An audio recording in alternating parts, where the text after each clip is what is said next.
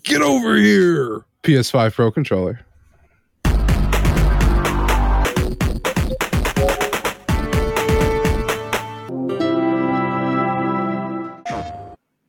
Well, hello and welcome to Triangle Square, the PlayStation Podcast. I am your host, Brett Beck, and alongside me this week, you may notice that one Saul Bridges is not here. He is at a wedding, or actually he's going to be out of town for a wedding for a few days, so we wish him well, and hopefully he'll be back in time to still be on next episode. But I am joined by none other than the other person I'm always joined by, Chris Figs. What's up, buddy? Hey, man. How's it going? It's going. I'm tired because of things I've been doing, but at the same time, that little back end project that we're doing has got me very internally amped up. Mm-hmm. Like mentally, I'm hyped, but physically, I'm the inverse of that. You know, so it's been an interesting time. But if you're new to the show, we encourage you to stick around, and of course, we want to tell you welcome. We hope you end up enjoying the show.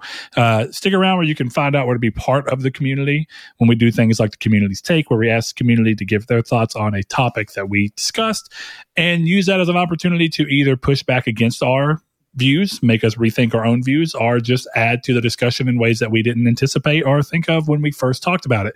But we like to start this show off in a pretty time-honored tradition, and that tradition is apparently now Where's Saul? Where is Saul? Chris, do you know where Saul is? Apparently, do you think we can make like a where's Saul though? And it's a Triangle Squared book of Saul being in random gaming memorabilia, and you have to try and find him. So like in a star. If you guys want that, we need you to become patrons so that we can afford to make things like that. Oh. It'll be a limited run book where we have to hire somebody or maybe myself to design these things and put little hidden Sauls in places. But no, seriously, we like to start the show off with just kind of a recap on what we've been up to, what we've been playing, if we've been playing anything, so that you can get an idea of what we think is worth playing or what we don't think is worth playing. Chris, clearly you're the only person I can lob it to this week. So what you been playing and or not playing? Honestly, I've really only been playing MLB The Show because I've been watching The Boys. So you're telling me that after all this work into The Witcher, you're already done with it again? No, I was actually playing before the podcast, but I'm playing on Death March. So like, I'm kind of not sure how I'm going to get through this next section of the game. So I just took a break, and then I got invested in The Boys, and I'm watching that. So haven't played as much. Good luck really with anything. Death March. Yeah. I'm locked into the Kara Mentz. You know what I'm talking about? Like cave things she had to do. And I got killed by rats earlier. That was brutal. Yeah, that sounds like a good time. Super fun. It sounds like what Death March would make you think should happen, right? And that's kind of the point. Yeah. You're marching toward death by some rats. Speaking of rats. You've been playing Plague Tale Innocence? Nah, I haven't, but I've been debating replaying incredible segue. I'm still in this terrible situation of... It's kind of a good one because I'm finally playing the freaking Switch that I've bought and has been sitting there for the majority of the time I've owned one. And just not being played. I'm still playing just a crap load of Pokemon Legends Arceus. That game's really good. I like it a lot. Still think that personally for me, as many ideas from that can get transferred into the new Pokemon, I'm happy, even if they're refined as they should be. But I am curious to see more about it. The interesting thing is, like, my wife was watching me play it the other day, or actually what I did was we were at my friend's house and my Switch fell into her lap. I said, well, you want to play Pokemon? And she just picked it up and started running around, and she was like, after about 20 minutes of messing around with it and looking at stuff, she's like, after you beat this, I actually might want to play this. And I was like, okay, that's interesting, because she's never wanted to play Pokemon before. So I want to say that the same thing is true for her.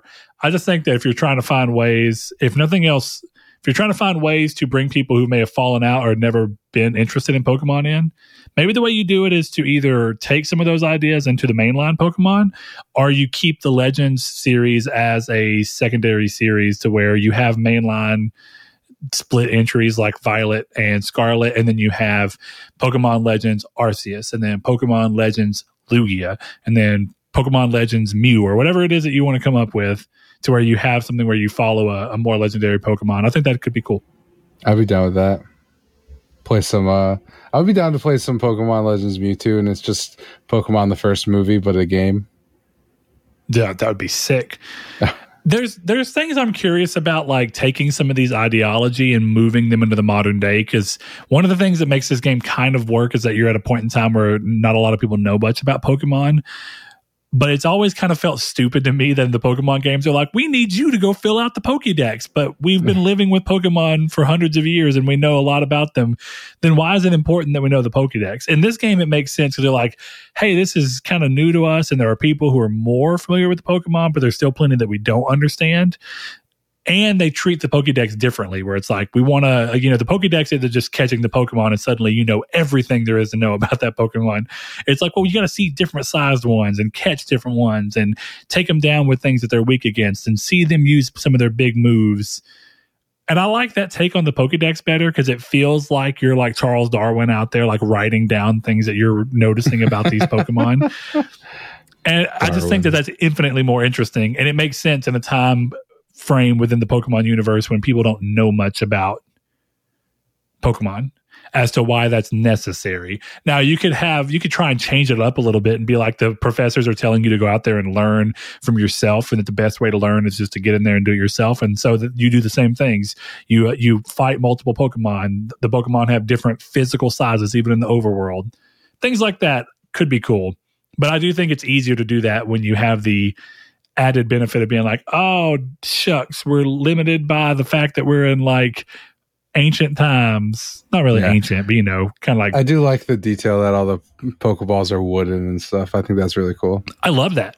I love the fact that you can craft them. I wish there was a cost to crafting them on the go. Like, there's little things that would make the game feel like you're more involved in the world. Like, you can craft at crafting tables, but they never really give you, like, you can craft more at crafting tables, but you can craft just as efficiently the things that you can craft on the go.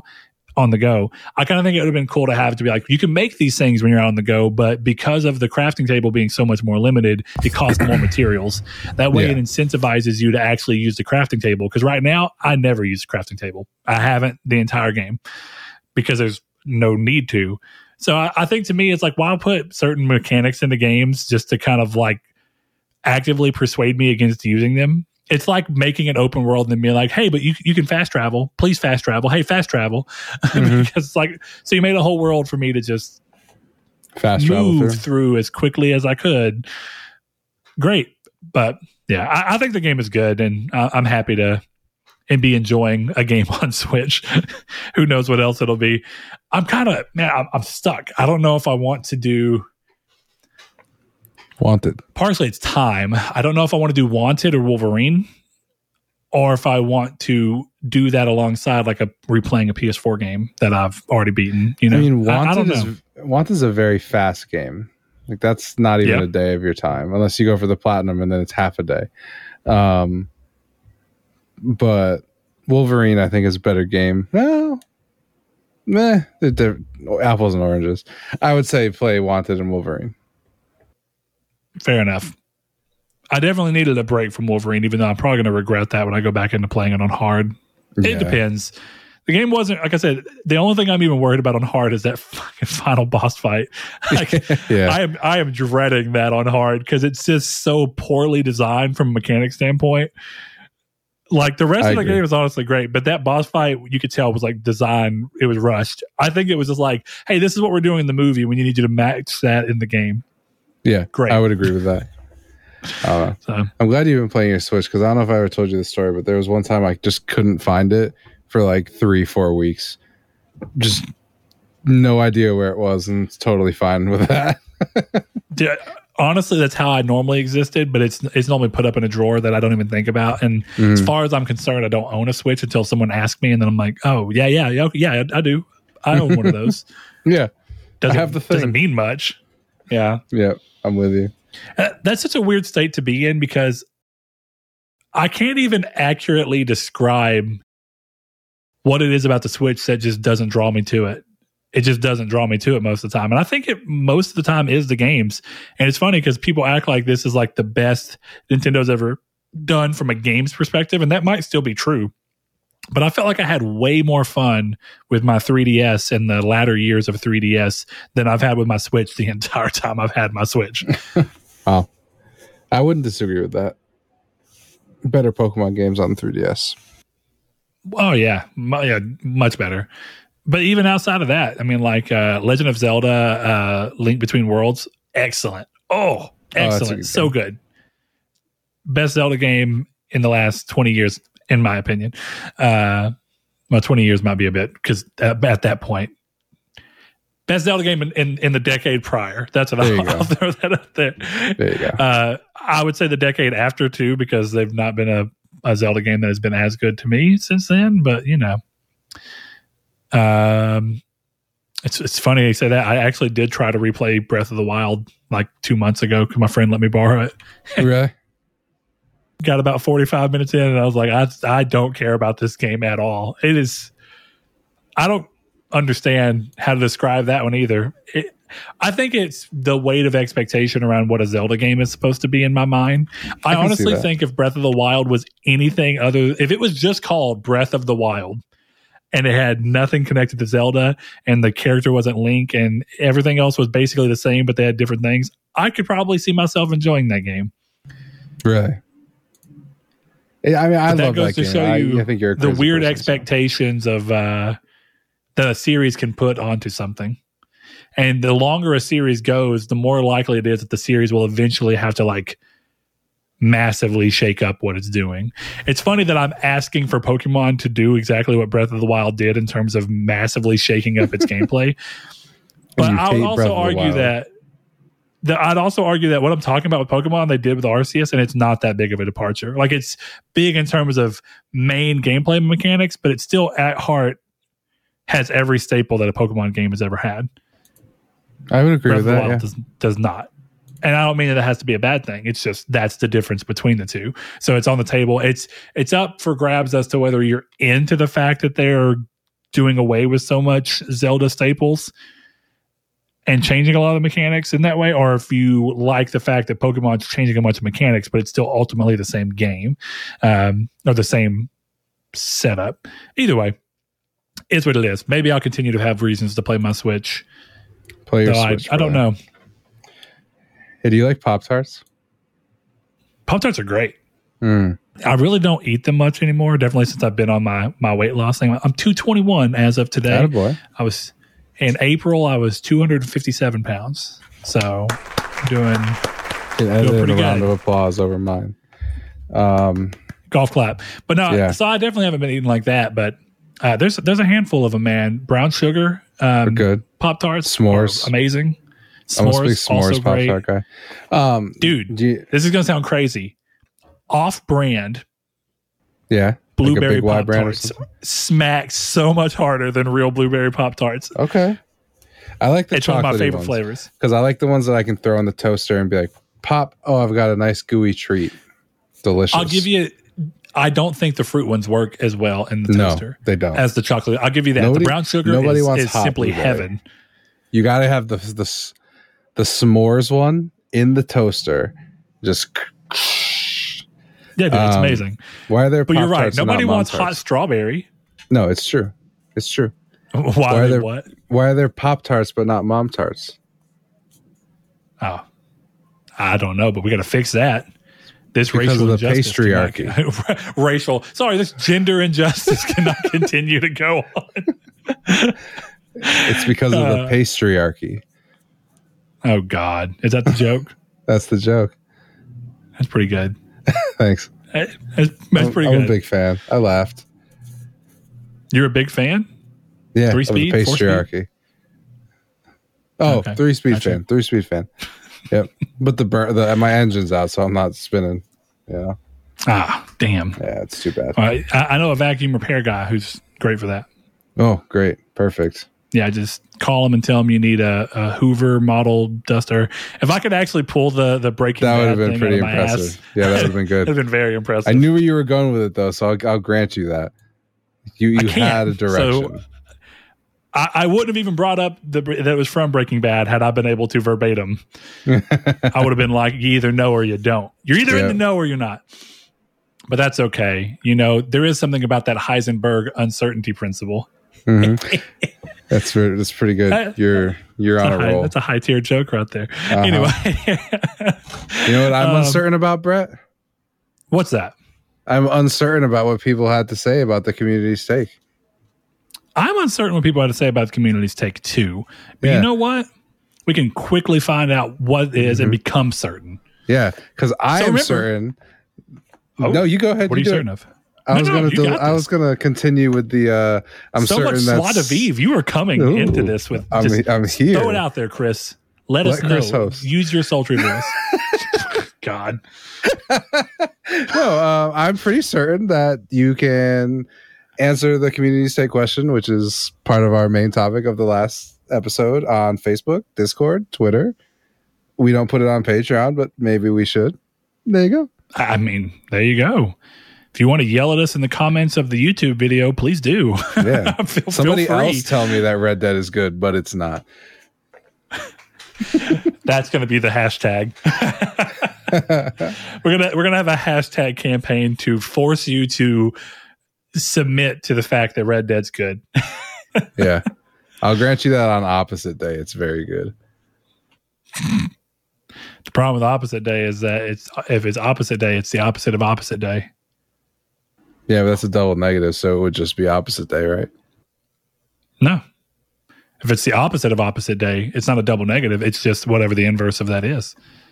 Oh. Which would be zit day. Well, what is the actual word for... What's the opposite word of opposite? Opposite? I have to figure this out. No, what's the inverse of opposite?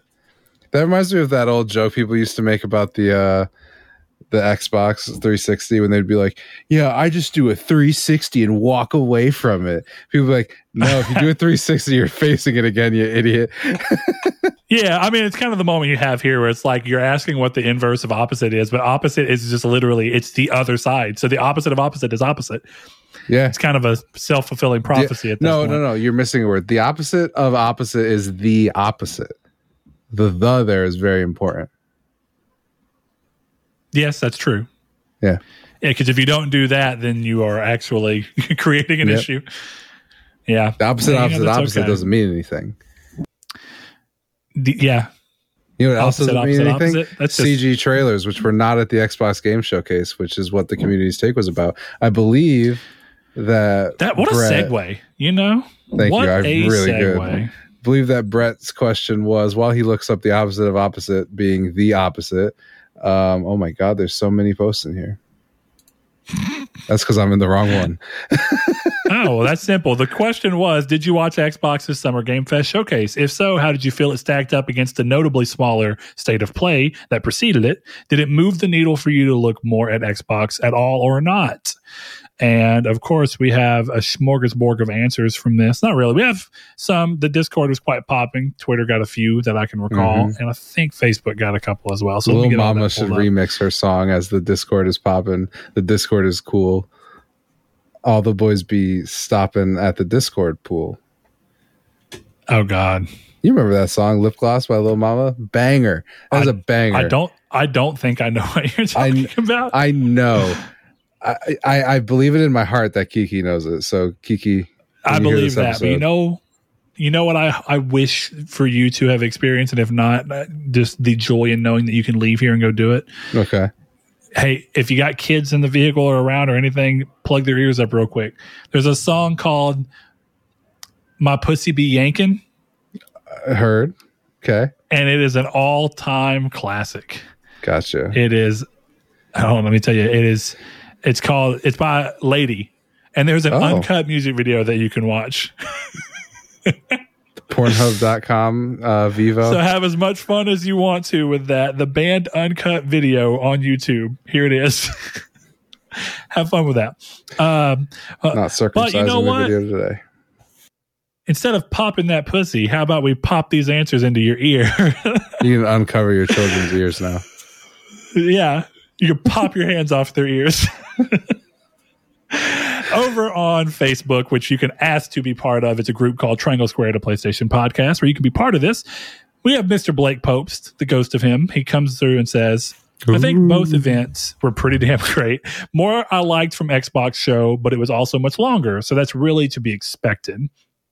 Josh Shoup backs him up with a quick, simple, Blake hit the nail on the head. Now we have another person in here, Mr. Mark Schutz. He comes in as somebody who I know is he's more partial to Xbox, and conversations we've had. He says hard to compare a 30-minute third-party based state of play to a full-on 95-minute showcase, but enough for me to know there's enough coming in the next 12 months to keep me happy.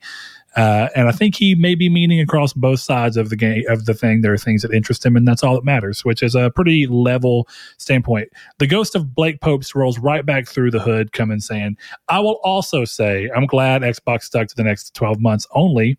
They've been very bad about announcing games too early, and we really didn't need another CGI Fable trailer, which is the absolute truth. So to that, this is actually, I'm curious your take on this, because Mark Schutz comes back and says it's a lose-lose situation. A couple of years ago, they were getting slated for not showing enough upcoming games, so they show everything and then get slated for showing things too far in advance. I'll be honest with you, Mark, I don't know what slated means. I've never heard that be a thing, but essentially they're being chastised for not showing something. They're being chastised for showing something, but it being too far in advance. And what do you kind of take of that? Because he says, a lot of those having a go are going to be those who have no intention of buying the console or the game. So basically saying that the people who are bringing up these complaints are typically people who aren't even worried about the market that Xbox is trying to tap into. But in terms of someone who actually might be trying to look and earnestly saying, I have a PlayStation, does Xbox have anything of value for me? What do you think of that whole announcing things too early versus not announcing things too early but not having anything to show? What do you think is the lesser of two evils of that particular side? There isn't a lesser of two evils. There's a balance, I think. I think the problem with this show is not the problem. It's a problem that Microsoft caused, but because we knew about Avowed, we knew about Fable, we knew about Hellblade, and then they focused the show on only the next 12 months. Then people are like, well, why didn't we see Avowed or Hellblade or Fable or any of these games? Things that we originally saw 2 years ago, and you're still telling me that they're not coming in the next year. Yeah, and I think that's exactly. I think that's the biggest problem with what they showed. I think the games were fine. I think I've said before that for the games that I know I'm going to play, I prefer the stuff at the PlayStation Showcase. But Pentient looks really cool, stuff like that. I just think that what they backed themselves into a corner where this event should have been, here's a look at the next 12 months plus updates on a couple of our first party titles, and then they show, hey, here's a clip from Fable, here's a clip from Avowed, this is how it's going on, here's Josh Sawyer to talk about whatever, or here's all these people. They should have at least updated people on the games they announced when the console was announced, I think. What I would really argue is that the problem that I really consider them to have done is that they overcorrected. They went from showing nothing, which has its own issues, because if you don't show enough, you want to show enough that's in the near future to get people hyped about what's coming in the near future, and something that's really palpable. And they're like, I feel like I'm close to this. But then you also want to give them announcements of things that are far off, so that you get to go, while I'm being satiated from the things that are in the near future, I know that I have this prolonged thing of what else is on the horizon. And I think the problem was that they went from not showing much of anything to only suddenly quickly as hey, we bought all these studios, which means we have all these games that are in the works now, and now we're going to show every single one of them to you in a 1 year period, and or 1 or 2 year period. And the problem with that is, if all of these are new titles, then you don't have the other side of that. So at first you were showing things that were in the forefront, in the immediate for the most part, right? But you weren't showing anything further out at all. So it led to a feeling that you didn't have a future for the platform. Then you've really hardly switched to feeling, at least optically, like what you send out in these messages during these shows is, up until this year, the previous years, is that feeling of we don't have anything now that we think is worth focusing in on, but rather let us show you all the things you're going to really slap ass in 2024. And that's just not good. I think the better way to do it is to spend more time focusing on games that maybe we've heard about and showing them again. I know people get tired of that, but as I said with Deathloop and as I said with Ghostwire Tokyo, you have to show games for them to do well. And the more places that have a lot of eyes on them, you need to show them, because it may be the first time that people have ever seen that game. It's just important to go ahead and throw it out there. So to that extent, I think you need to focus. What they should have tried doing, instead of swinging the opposite direction too hard, was slowly filter these in. Did we really need to see Everwild last year or the year before, whichever one it was? That's the other game from Rare that they're making, that after the CGI trailer came out, they're like, yeah, we don't even really know what the game is right now. So it's like, did you really need to show that? Or could that have been showed this year when the concept was more fleshed out and you knew what the game was, and you could show a CGI trailer that gave us senses of what the game might be to some degree, and that could be exciting for the things that are in the future. And maybe Avowed could have been held off. Maybe Avowed could have been shown with more than just somebody's hand coming up. Maybe you show Avowed with more of a teaser trailer that shows what Avowed is. Instead, they opted for splash screens with title cards and developer names, and they're like, here's what we're making. True. And it's just too far. And don't get me wrong, every studio, every publisher falls victim to this. I just think Xbox fell victim too heavy in both of the problematic directions, and are still trying to find a way to accurately balance that. As much as it sucks, the real answer probably was, let's do a show that's only the next 12 months. And I think every studio should primarily adopt that, but then do what Chris is talking about. Have your one more thing that's your one or two big announcements that are really further off in the future, but you're not spending much time talking about them, so it's okay. It's the eventual dessert to the appetizer and main course that you're giving me right now. Right. Exactly. And we'll see what ends up coming of that.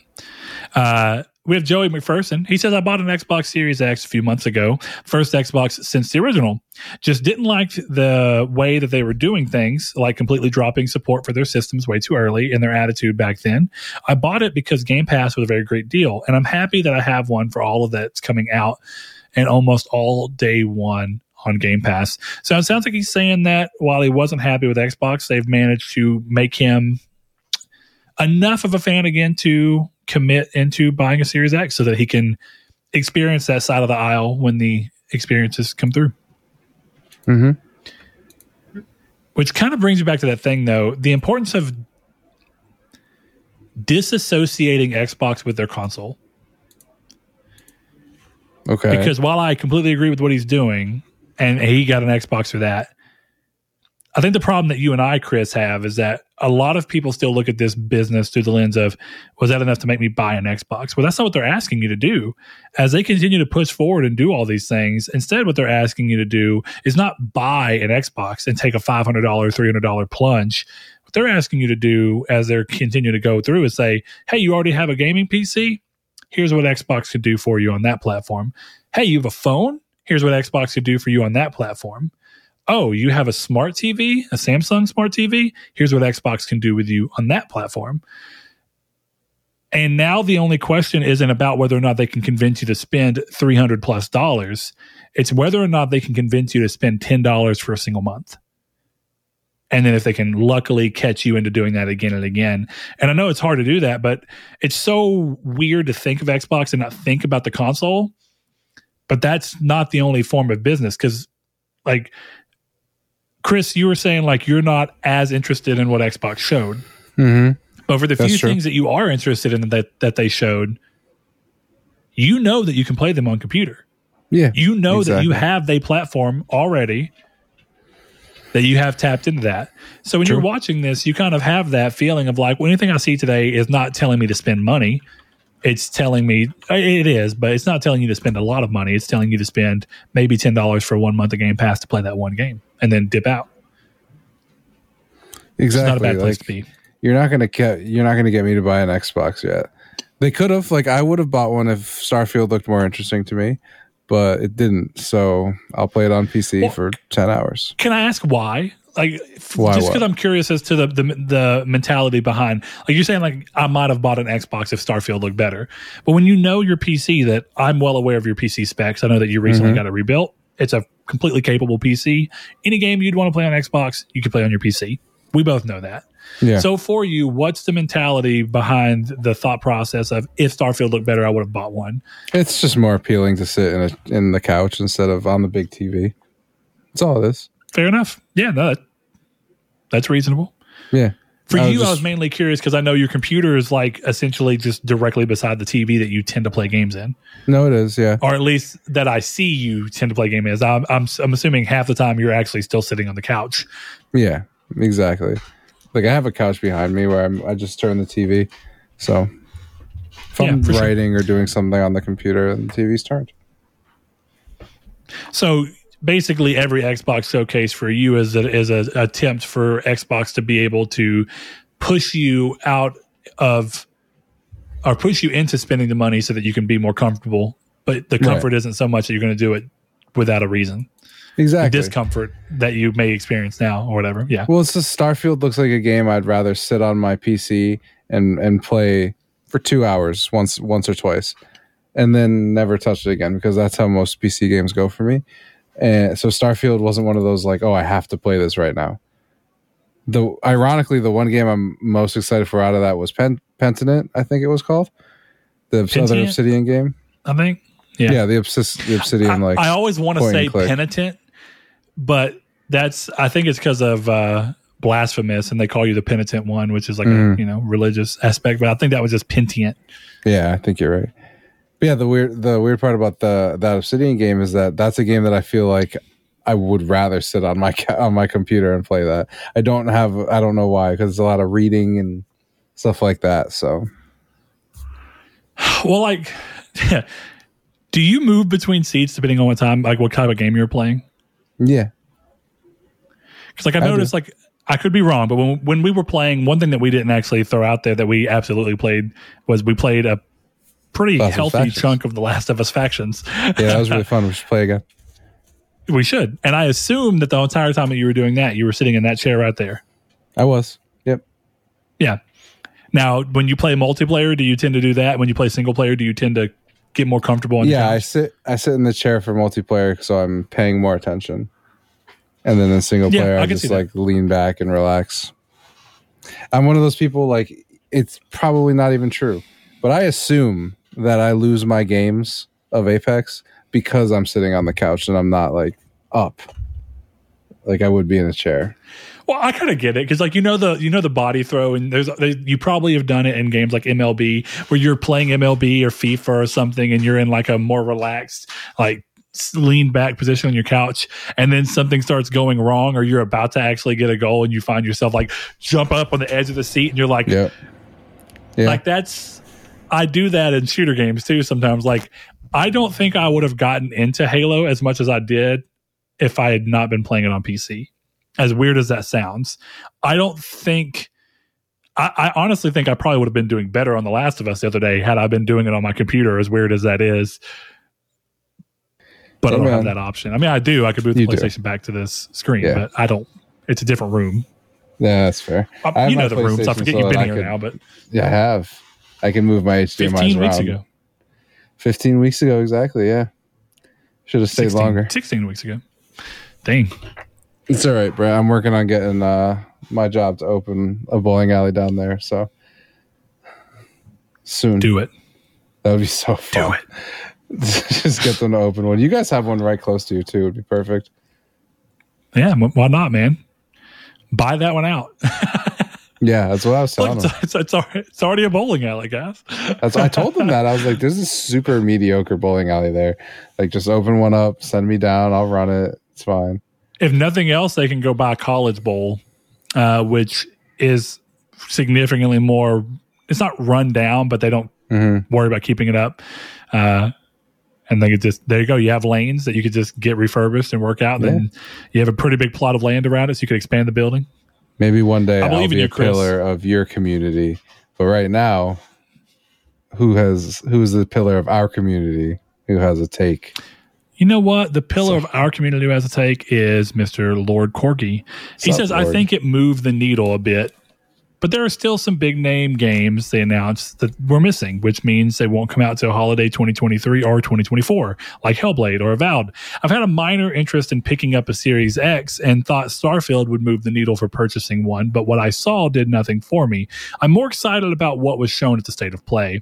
And Lord Corgi is a patron, which you can become by going to patreon.com/Nartech and giving as little as $1 per month. You know, pretty much that hits the head for me. I thought it was a good showcase. Honestly, there's been a few Xbox showcases. I almost feel like every year I'm more impressed by Xbox's showcase.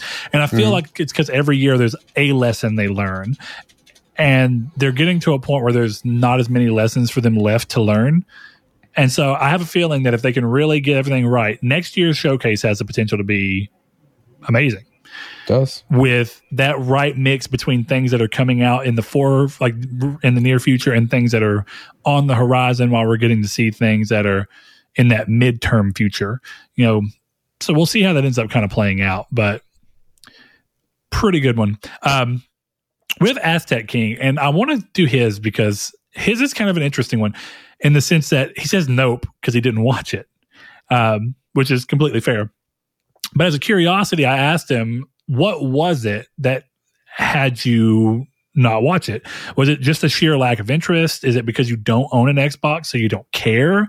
Do you only have enough time for like a single console? Do you only have enough money for a single console, so you just pick one and stick with it and you don't really worry about what the other people are doing?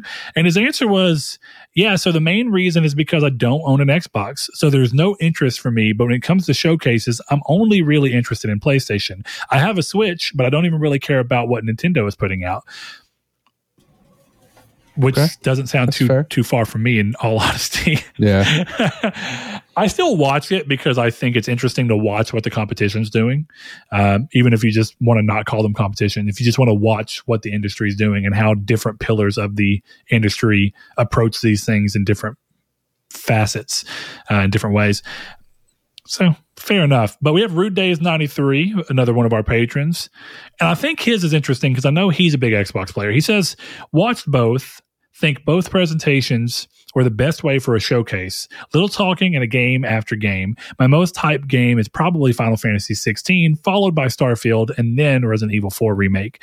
I would probably rate the State of Play a little higher based on that, but the thing that Xbox Game Showcase has going for it is while there were only a couple of games that I was really interested in, every one of those games will be in Game Pass day one, Diablo included, assuming the Activision deal closes by then. So games like High on Life or Pentiment, that's what it is, Pentiment, I don't really have an interest in, could end up being some of my favorite games by year's end because there's no reason for me to not try them. By the end of the year, I could be looking back at the Xbox Showcase more favorable, but if I gave both a score out of 10 right now, it'd be a 7 for the Xbox Showcase and an 8 for the State of Play. Add a note, do you think Xbox made a mistake of not announcing a week beforehand that this showcase would cover the next 12 months? Expectations for the show would have been better set by the hardcore Xbox fans, and it'd be viewed a bit more positively as a result. I've come to the point where I used to think that not announcing even the type of show that you would have the week before was a better thing because you would not ruin any of the potential surprise. But I'm starting to get to this point where the fervor of the internet is so unwieldy. I'm starting to think that the only way to really have a showcase that can be any kind of good is to set expectations and then slightly exceed them. I can see that. That's fair. Because if you set them and you only meet them, I think the problem is that people then don't feel like there was any sense of wonder or magic about the show. But if you set expectations that you push a little past, you have that magic. I think everyone was surprised at Resident Evil 4 Remake and Final Fantasy 16 because we knew it was third party and we knew it was VR, and that's enough for most people's minds to go, it's probably nothing too crazy. And yet it ended up being two pretty big announcements. So I think that's part of why State of Play just hit pretty hard, is it subverted expectation. It kind of completely depends on what you call it, right? Like if you tell me you're giving me a showcase, that's a big deal. But when I go to it's a State of Play, where the last one that I remember like showed Tribes of Midgard terribly, you know what I mean? Like, yeah, my expectations going into both of those are completely different. That's true. Well, Name alone can set expectations. Yeah, and I'm not saying Xbox didn't perform to a showcase level. I think they did. Like I said, just Resident Evil 4 remake already kind of wins the day for me. So anything else was just, well, that was until they announced that you could walk and shoot at the same time. Yeah, that's a bad decision. Insert, look what they did to my boy. You know, they massacred my boy. Yeah, take the gun. Leave the zombie. I'm going to do one more from the Discord and then a couple from the from Twitter. So over on the Discord, we have Awesome Dave 1337, one of our newest patrons. Thank you. Appreciate you very much. That's awesome, Dave. He says, it was good, but to me, nothing really stood out. To me, I feel like too much was shown and the focus of the showcase was lost. I personally prefer the smaller style shows PlayStation and Nintendo hold. And that kind of brings a point to what Mark Schutz was saying over on Facebook about how it's hard to compare the two because PlayStation had the distinct advantage of being shorter. And I think it's easier to surprise in a shorter time limit than it is to surprise across a 2-hour show. There's just very little that you can do to compete because brevity is on the side of PlayStation and their State of Play, and lowered expectations, like Chris mentioned with the name, the branding of State of Play versus the branding of Showcase. So I think that's fair. And I also think we're getting to a point where people can, I'll say, not everybody. There's clearly going to be people who love being showered with information.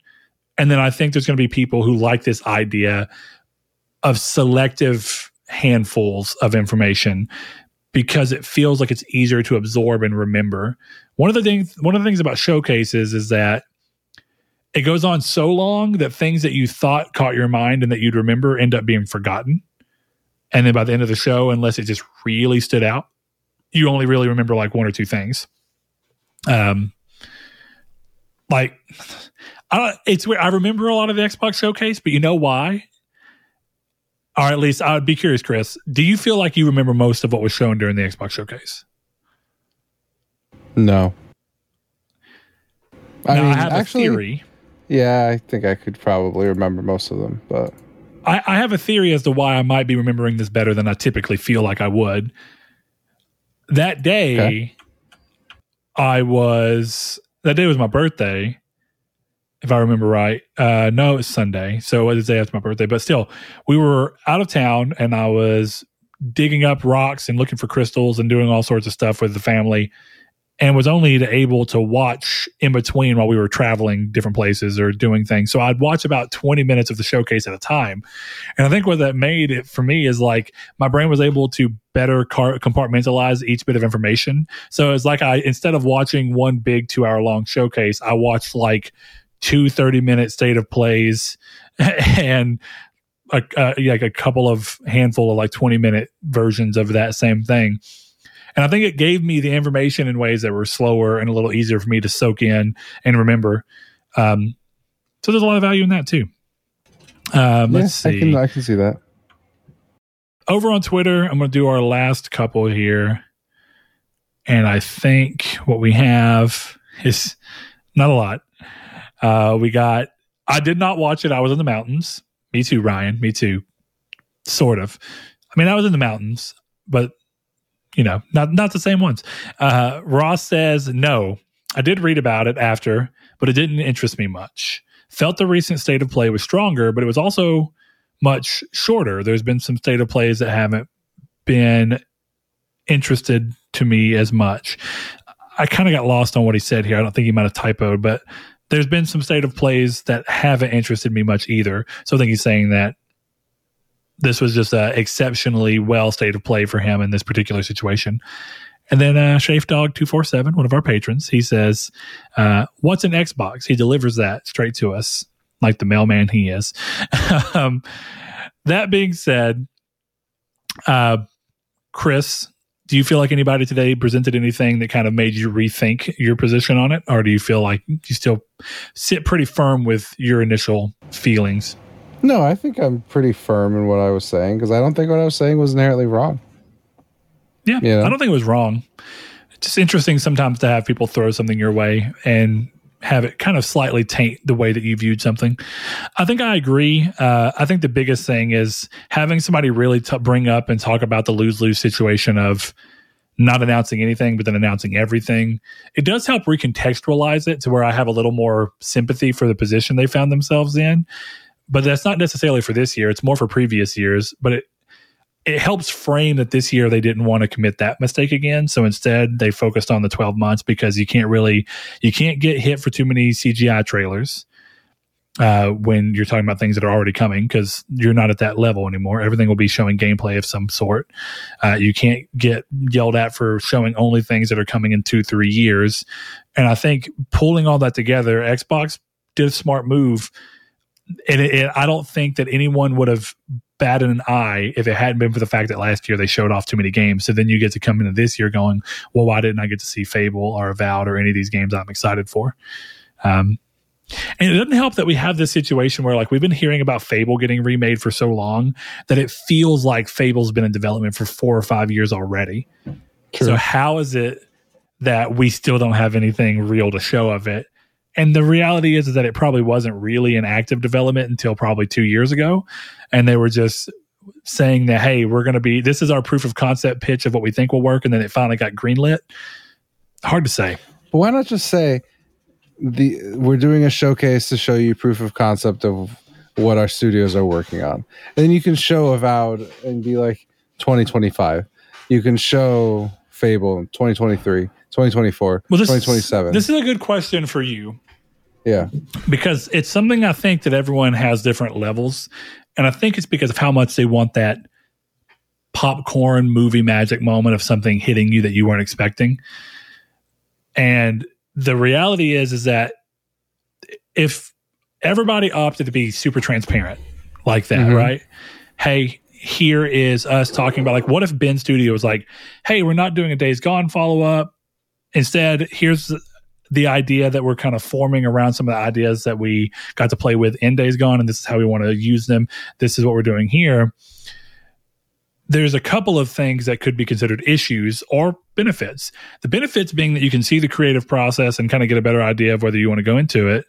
But at the same time, the wow factor of some things might be gone on you. Like the wow factor of Horizon being robot dinosaurs that you fight, if that have gotten talked about in 2012 when they first started developing that game, 2013, I don't know if it would have had the same impact when it finally released 5 years later.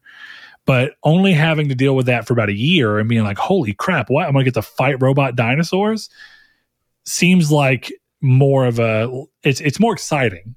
So do you really think it'd be beneficial for studios just to be very transparent, be like, this is what we're working on, and it may not even make it out of pre-production because it may get canceled or we may decide we don't like it? Do you really think that's a viable option? I guess. I don't know. I like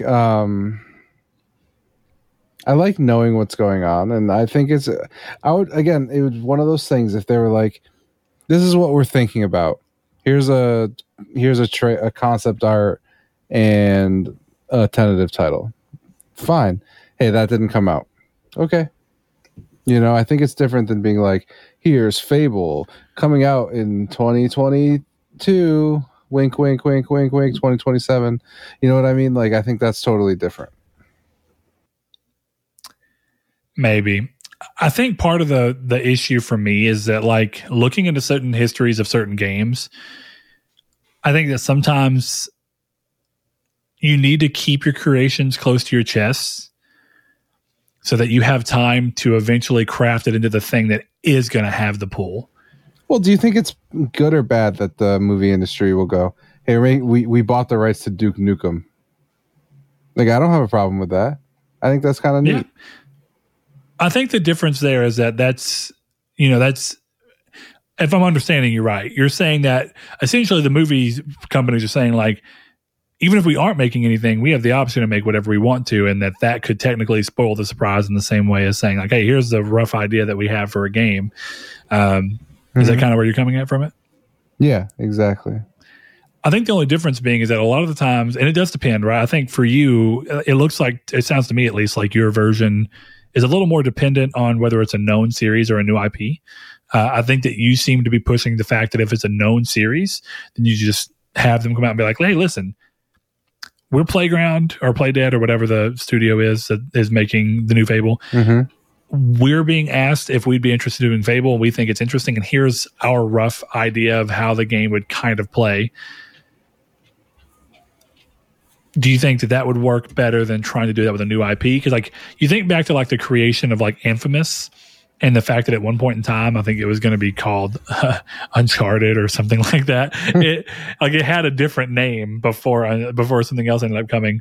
And if you look at some of the early versions of it, there's a point in which it suddenly clicked and everything started really making sense. And I don't know if it's really a good idea to show a new IP when it's still in these early forms. Like, I'll tell you right now, like, kind of peeling the curtain back on me and you without saying anything, I don't know that I would love right now, while we're kind of in the depths trying to think of the characters in the world that we're building for this thing that you and I are kind of working on.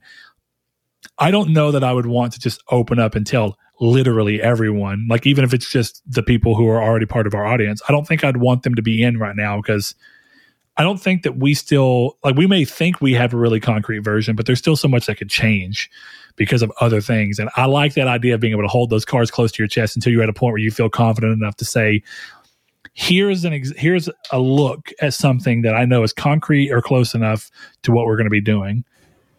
You know what I mean? I do. Exactly.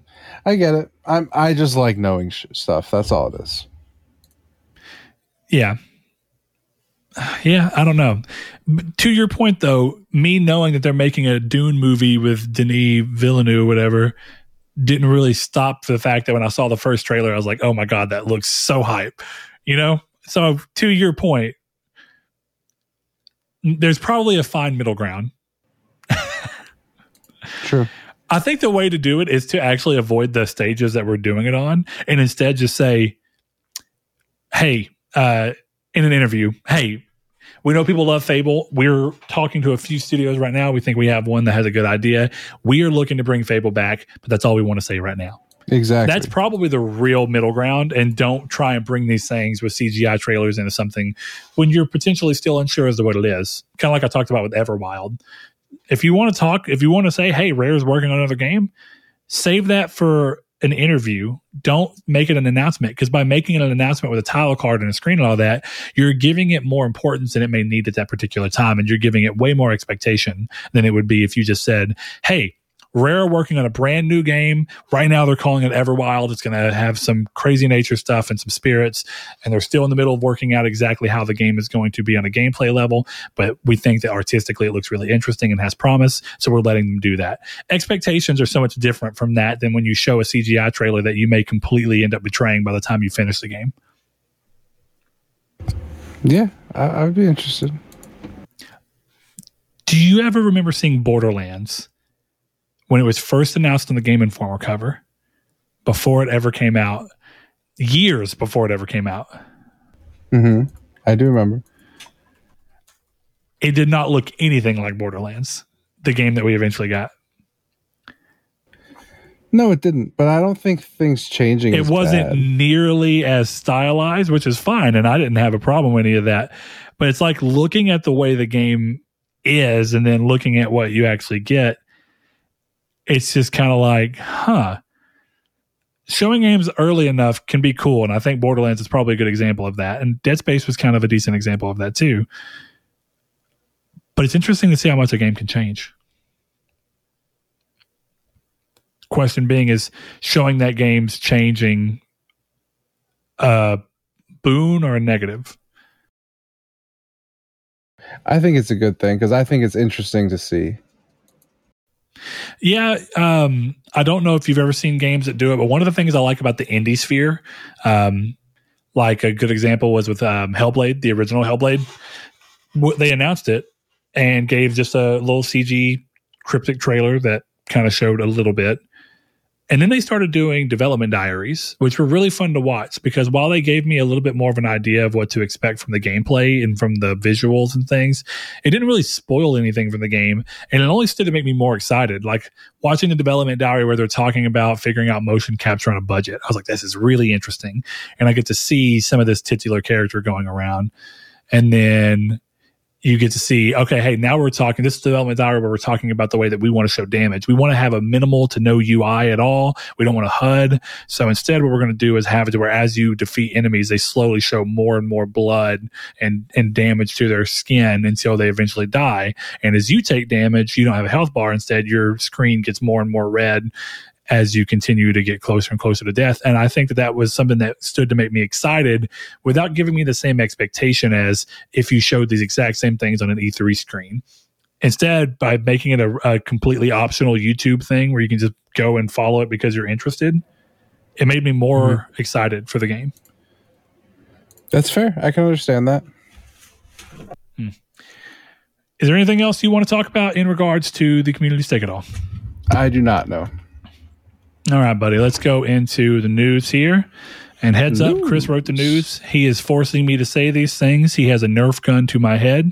Mm-hmm. You can't see his arm that's off of the thing. It's actually over here. He opened a portal, and I'm being threatened at gunpoint. So, Andrew Bowen, the voice actor who portrays Johnny Cage in Mortal Kombat 10 and its sequel, Mortal Kombat 11, appears to be teasing the next entry in the franchise. He tweeted a photo of himself at the WB studio with a song that sounds very close to Mortal Kombat 2's theme song.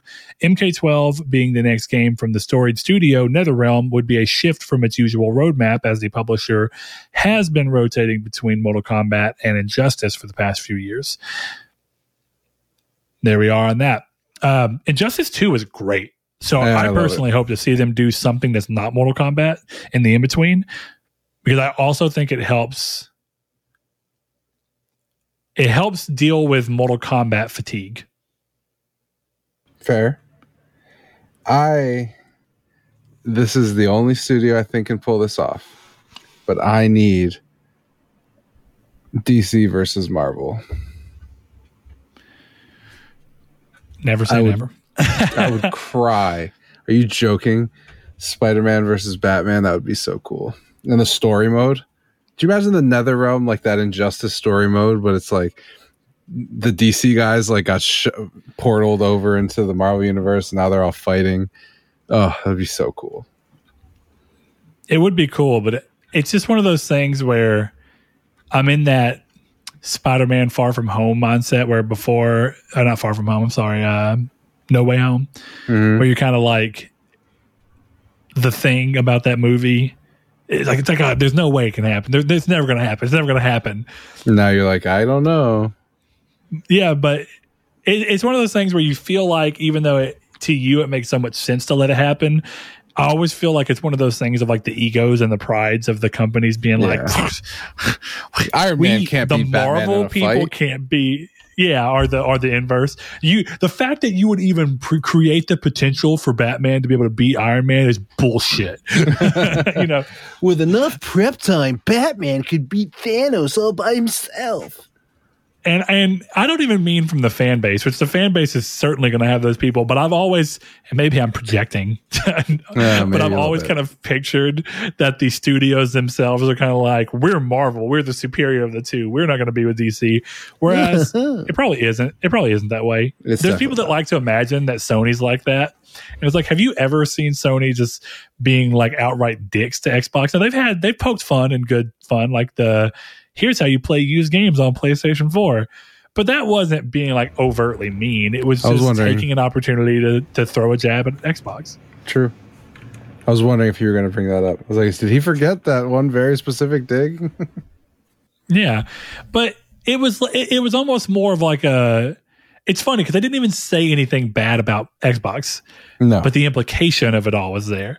Yeah. So it's more of like a dig at them by just highlighting your own features that you just happen to know that they don't have. So They it's a got little on different, the boat because of the implication. it's the implication. It's the implication. So yeah, we'll see. I don't know, man. I still am curious to see if NetherRealm ends up getting bought by somebody. That's kind of my. It's coming. If the WB game sales goes through or not to anybody, and in this particular era of acquisitions and mergers, I just can't. I can't imagine it not happening. I can't imagine that somebody's not like, bro, we need to hop on WB right now. I would never in my right mind guarantee this, but Sony buying NetherRealm makes far too much sense given their Evo purchase that I just don't see why it hasn't happened yet. If they're selling. Well, throw this out as well, though. And this is more of a curiosity. But is there more value in NetherRealm if they can get that as a singular studio, which that's the what if, versus going to Capcom and just buying all of Capcom and being like, look, Capcom's been killing it lately with Monster Hunter and Resident Evil and all these things. And they have a very popular fighting game developer within their ranks that makes Street Fighter. We're gonna buy Capcom as a whole so that we not only bolster our single player story driven games, our multiplayer games in the way of Monster Hunter, and then the purchase of the fighting studio so that we can help support our Evo initiatives. I guess it's kind of a one big purchase versus a notably smaller one, but the big purchases get a lot of benefits. They do, but I've been arguing a lot for the scatter very specific and targeted acquisitions. Supergiant, High Moon or Moon Studio. My biggest question here is: would the people like Team Cherry and all that make sense? NetherRealm and all of these different things that we're even talking about at this point, Atlas even, are part of something bigger than that. Mm-hmm. I can see selective purchasing for strictly independent studios like Supergiant and all that, but I don't know how that translates. Like, would WB? I'm sure for enough money they would, but would WB be willing to sell NetherRealm separate from everything else if NetherRealm's included in the full sale, there's more of a value proposition to get more people in the door to look at buying everything if NetherRealm's part of that rather than parceling out their studios. But what if that's just my take on it? Maybe that's not the case. Maybe there's more value for them to sell all developers separately and make more money. Yeah, but what if you can buy NetherRealm for $400 million, or hey, you can have all of this for $1 billion? Like, that's my argument. It's like, why at that point? Why wouldn't Sony just be like, yeah, we'll take Rocksteady and because why? Well, why? Because it's only $600 million more, and you get way more developers, and you know what I mean? Like, it's $600 million more in that you're spending on a team that makes the same games that you already make and better.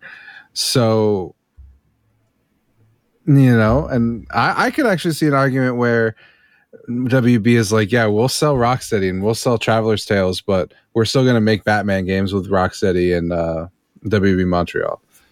That's what if I was them, I think that would be the smartest thing to do. Be like, yeah, we'll let these guys make their Batman games. Those are popular. You can have Mortal Kombat and this for $500 billion. Whatever. Oh man, Mortal Kombat's popular as well. I'm not saying it's Batman not. Games, there hasn't even been one in years. That's true. You know what I mean? But it's like I said, and yet Mortal Kombat keeps coming out and selling massive. So I get your point, but at the same time, it's weird that the biggest thing about WB selling that's been weird to me, absolute no holds barred after that, is that they have been so vocally out about talking about it and letting it slip, when I feel like if I was in the position of WB, I'd be waiting to see how well Hogwarts Legacy does. Mm-hmm.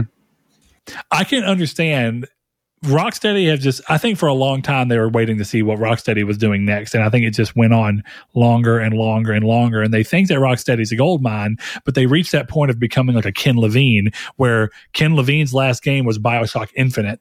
And he's been head of so many studios since, but has not put a game out. Every one of his studios has been closed. And his most recent studio has been given 7 years to develop with a basically limitless budget and nothing to show for it yet. And you have to ask, at what point does 2K 2K say no? And at what point does WB look at Rocksteady and say, enough is enough? No, like, finish a damn game. That's kind of my weird point. So I think Hogwarts Legacy was something that's closer, that I would have thought that they would look at and say, oh, hey, here's how this works. Yeah, I think it's kind of the same argument I said about the Square selling off Crystal and those studios. It's like, maybe in a full purchase, these guys don't even move the needle, right? Like, maybe Sony's like, yeah, we'll take them, but we get some money. You know, maybe they'll say the same thing here.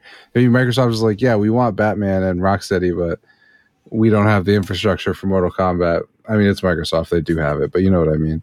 And they have the money. Now, whether or not they actually have the infrastructure to be conducive to developing those games continues to be a sore topic.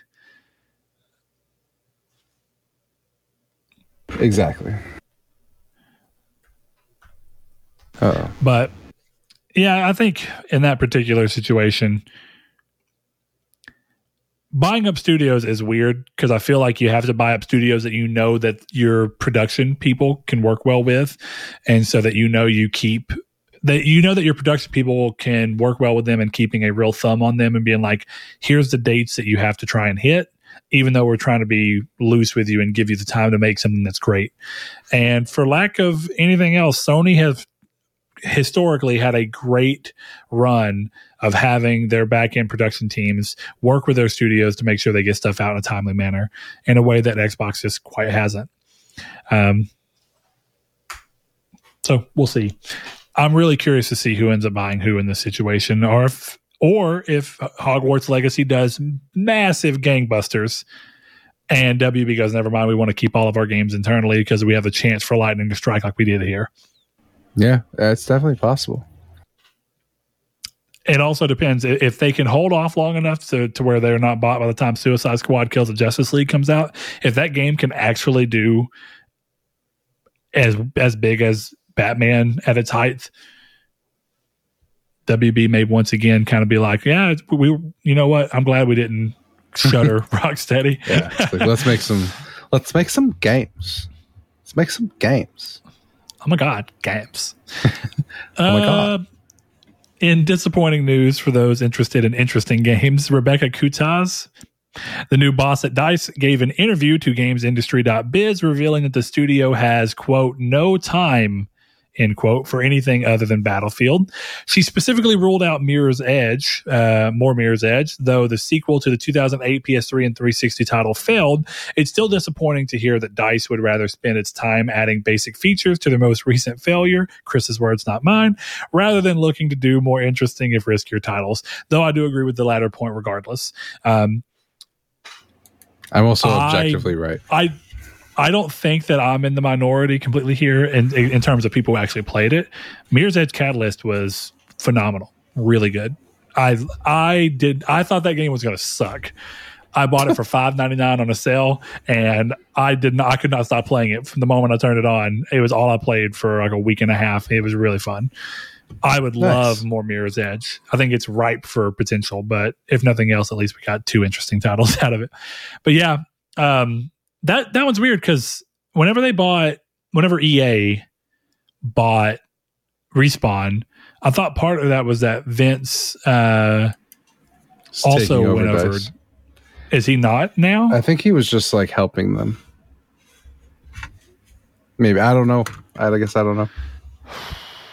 I don't know. Man, is it weird? And I know that games take so long to make that there's not much else you can do. But I really hate to see studios that were once known for creating multiple titles limiting themselves down to creating only one series. I mean, I agree, clearly. I just don't. And it's not even that they always have to be a series that was already established. I just like seeing new games from people. Like, one of my favorite things about Visceral was that almost every Visceral game that they came out with was vastly different than the one before it. You know what I mean? Mm-hmm. I do. I agree. I just think we're in that thing where, like, if you strike any kind of gold, you're going to be at that gold mine for the next 10 years. And that's kind of annoying. Valid. I don't know. We'll Don't see. know, mate. We'll see for sure. I don't think they would, because DICE has been so much of a part of all their sports games and everything. It's their way of being able to have their studio, having a studio that's essentially their technical And Cruncher directors for too. everything. Yeah. There's a part of me that like wonders, is DICE on the verge of getting closed down? And my answer is, I tend to think no, because just to be blunt, BioWare is still around. I'm glad that they are around, but BioWare have had 2 very high profile flops. And I don't just mean like flops. I mean, Like, deep dives of failed expectations from EA standpoint at the very least. I say that. I mean, Anthem still sold gangbusters. I mean, is 4 million from a game from BioWare amazing? No. Is 4 million for that game that had people talking iffy about it before it even released amazing? Honestly, yes. yes. So being what it is, but we'll see. In more big publishing L's, Tony Hawk himself flew into a live stream on Monday and said that due to Vicarious Visions being absorbed into Activision Blizzard, RIP, saddest move of the last few years, a Tony Hawk 3 and 4 remaster was canceled, similar to how they did the Tony Hawk 1 and 2 Pro Skater remaster. He indicated that despite other developers being looked at to do the title, it appears that the dream of those titles being re-released is dead. Rest in peace to Vicarious Visions. Let's hope the predatory microtransactions in Diablo Immortal are worth it to Activision Blizzard. They probably are. That game has made stupid money so far. And I've yet to see, and this is a problem with the internet, but I've yet to see anyone on the internet. I've yet to hear anybody in person talk about the game. But I've yet to see anybody on the internet talk positively of the game. Well, did you hear about that streamer? And yet it who made spent- 26 million. Yeah.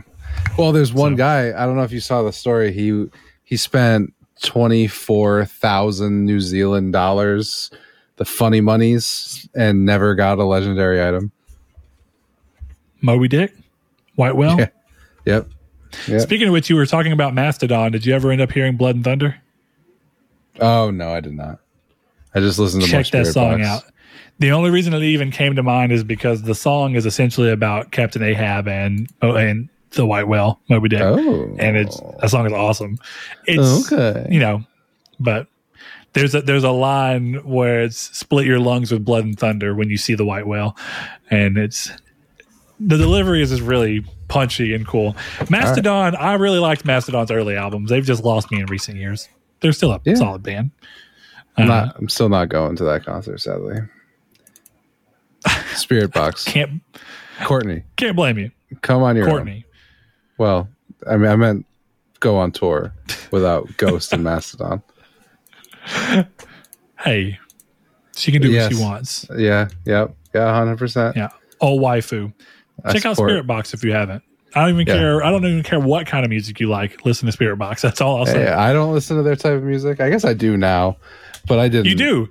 Yeah, Chris, no, I definitely have do. somehow found a way to introduce you to enough bands, and you had your own little experiences to where I think you've become a metalhead in the last 6 months, and it's kind of been beautiful. Dude, it was hilarious today because I was listening to, like, at work, I had on the speaker, I was listening to Holy Roller, but the Ryo Kinoshita version, if you've heard that one. Mm-hmm. The remix. Very good. Yeah, I had that one playing. And then the next song that played was I'm Alive by Kenny Chesney featuring Dave Matthews. And everyone at work is like, Chris, what the hell is going on? I'm like, I this is my believe that 100%, and I'm proud of you. That's what I awesome. want you to know. Both incredible songs. Dude, whenever I showed you Ginger, I just knew in my heart that I was like, he's going to end up not liking it. And then when you liked it, I was like, yes. Because I was like, if he likes Ginger, then I can show him anything at this point. Yeah. I was like, I can show him anything that I'll have a better North Star of where your limit is on some of the music that I love. Mm-hmm. I still think you will find it in you. You will find it in you to love Guar. You just need to give it I'll give it a chance. I think you'll get there. think you'll get Sounds like a commitment. It sounds kind of like I have to watch a movie, but in music. That's why I haven't really listened to the album yet. Kind of. I almost wonder if the way you should go about it. I love doing it from the album. Definitely for Go to Hell. It's a great album. I almost wonder if what you should do is look up whenever they were doing the Go to Hell tour, where during the live sets, they would actually do skits that play out as the in-between sections between songs to fill in the story. Yeah. And their live shows are just absolutely wild. They spray fake urine from giant penises onto the crowd. Oh. They shoot cum from onto the crowd. They spray blood on the crowd. It's all fake, but it's part of the very theatrical. They're crazy space aliens. I don't know if you have yet, but have you even seen a picture of Gwar? Like whenever you looked at that song, just type in Gwar on Google Images, and I just want to see what you come up with. What picture comes up? Because Power Rangers, dude. Yes. So they dress in like power metal stuff. Yeah, it's like Mad Max Power Rangers. Exactly.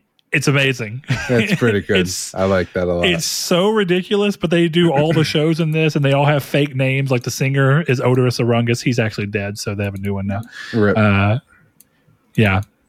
It's good time. Yeah, no, I don't know. I've become a metalhead. It's pretty sick. I just don't know the scene. You know what I mean? It's like I got Spirit Box and moved and then like, but I've gotten to the point where like my playlist radio will just be like a lot of metal now.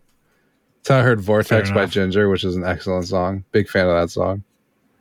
It will probably never happen, but going a little bit more back towards the conversation we were having about games, as much as I can lament that there is no Tony Hawk 3 and 4 remaster, I have to throw this out there for whoever it is that has the rights to this. Yeah. I need somebody to go in and do from the ground up remakes of Dave Mirra Freestyle BMX. Dude, the games are so fun. And they are jammed right in the part of my formative memories, right there alongside Tony Hawk Pro Skater 1 and 2. And they had bitchin' soundtracks. What's the game called? Good. I found it. Dave Mirra Freestyle BMX. There's a PS1, that one, and then Dave Mirra Freestyle BMX 2 was a PS2 game. It looks like it's Acclaim owns it. Then whoever owns Acclaim now, get on your stuff. It says so rip. Yeah, they went bankrupt in 2004. Yeah, somebody bought them. I don't know who that is. It looks like Crave Entertainment did 2006 publishing for the last game in the series. But look, those first two on PS1, PS2, amazing. First time I ever heard Sublime was on the beginning level where there's a train track and then there's like a trailer park and you have to wait for the train to have a section that's doesn't have a freighter on it and you can jump through it and get to the other side. Incredibly fun. I love that game very much. I have Dave Mirra Freestyle BMX on PS2 still. I need to play that, the PS2 version of 2. But I just want that game to get the same ground up treatment because that game is so fun. Dave Mirra's dead now, so RIP to the king. Yeah. But that's just that's life. We got to keep on going on. So next thing up, in an interview with VentureBeat, Housemarque's managing director Larry, I don't know if it's Hillary. I think it's supposed to be Hillary. Quittinen. I hate to tell you, man, this is a foreign country. I don't know how you pronounce his name, so you just have to roll with me. Talked very little about the studio's next IP, but did say that it would not be a sequel to Returnal. The studio is not opposed to the idea, but it's exploring new avenues rather than immediately returning to Atropos. And I remember one of the things he said from that is now that they have Sony's backing, they can go even more off the wall. Yeah. Do what you want to with that sentence, but that's, if nothing else, an exciting sentence to hear somebody say. It is. Because if you're telling me that Returnal wasn't off the wall, then I don't know what to do with that information. But that's okay. Next up, Insomniac has hired Davison Carvalho as the art director for Spider-Man 2. You'd be forgiven for not knowing the name, but the get is very exciting for Marvel fans. Carvalho contributed to multiple projects for the MCU, including Captain Marvel, Thor Ragnarok, and Captain America Civil War. He should help bring an authentic feel to the game. Now, this is where I'm going to have to bug back against you a little bit. What not bug back against. Can I ask for clarification? Yeah. What is it about him that would bring authentic feel to the game that no one else would bring? Out of curiosity. Just that he's worked with the properties before, so he probably has more of a knowledge of that. That's probably why they went to someone from the MCU. But not necessarily terms of like, oh, it's going to feel like the MCU now. This is Tom Holland. But more like... I mean, I certainly hope not, because one of the things I really would love the games to do is take the opportunity to explore a different side of the Marvel Universe and not one that looks like a carbon copy of the movies. But the problem we have with that is that we're in a point where games tend to want to be photorealistic. As I've often lamented that they did not have the balls to make a Spider-Man game that looks like Into the Spider-Verse, which I think would be infinitely more interesting to play and to experience. And I think that they'd win even more awards if they were to figure out that graphical style and be able to do it in real time. It'd be amazing. I'm going to tell you how Spider-Man 3 is going to play out, right? This one's going to finish. Venom and Kraven have done some wild stuff to the multiverse. And the game ends with Tom Holland jumping onto the roof in front of Miles and Peter, just like in the ending of Spider-Man 1. And the third game is going to be 3-player co-op. Tom's Peter. So Peter 1, Peter 2, Miles Morales. There you go. Spider-Man 3, baby. I'm not even upset with that because that sounds great. I still just want them to have the balls to make a game with the art style of, or even something similar to the art style of realistically, now that it'll never happen, but now that the MCU has opened itself up in the way it has, they should just do a game that goes through of like the Insomniac versus Peter just flying through portals and be like, oh, what's up, Miles? And doing it in that art style. And then what's up, Tom Holland? Doing it in that art style. And then a Sam Raimi inspired Tobey Maguire led level. That would be cool. You want your linear Spider-Man? I'll buy in for that. Dude, that you literally just basically gave a new version of Shattered Dimensions. I did. I'm totally fine with that. And Shattered Dimensions is probably one of the absolute tip top. It's probably the pinnacle. It's the best linear Spider-Man not game. Insomniac game, I think. Yeah, so I think at that point, looking at Shattered Dimensions as a thing and saying, hey, let's move between different universes and have different playing style and different visual styled Spider-Man is amazing. And I would 100% love that. So don't promise me a good time that you can't bring, Chris. You've done this. We'll see what it ends up coming down to. I mean, it's cool. I think it is a big get, but sometimes I kind of lament that games try so hard to look realistic. Yeah. Even when it's nice. I mean, it's nice to be wowed by a game having fantastic graphics that are photorealistic, but it's also nice to be wowed by a game that just looks beautiful and incredible. Yeah. Like, dude, Hades looks so good. It's not realistic at all, but that game is beautiful. Beautiful. I do hope that if they do this linear game we're talking about, one of the worlds he accidentally swings into is Tom Holland's Nathan Drake. He's like, you're not the right one. And then he leaves. It'd be more fun if he swings and he goes, you look familiar. Like after he left the actual Tom Holland Spider-Man one, he actually swings into that one like, you look familiar. Have we met? Pete.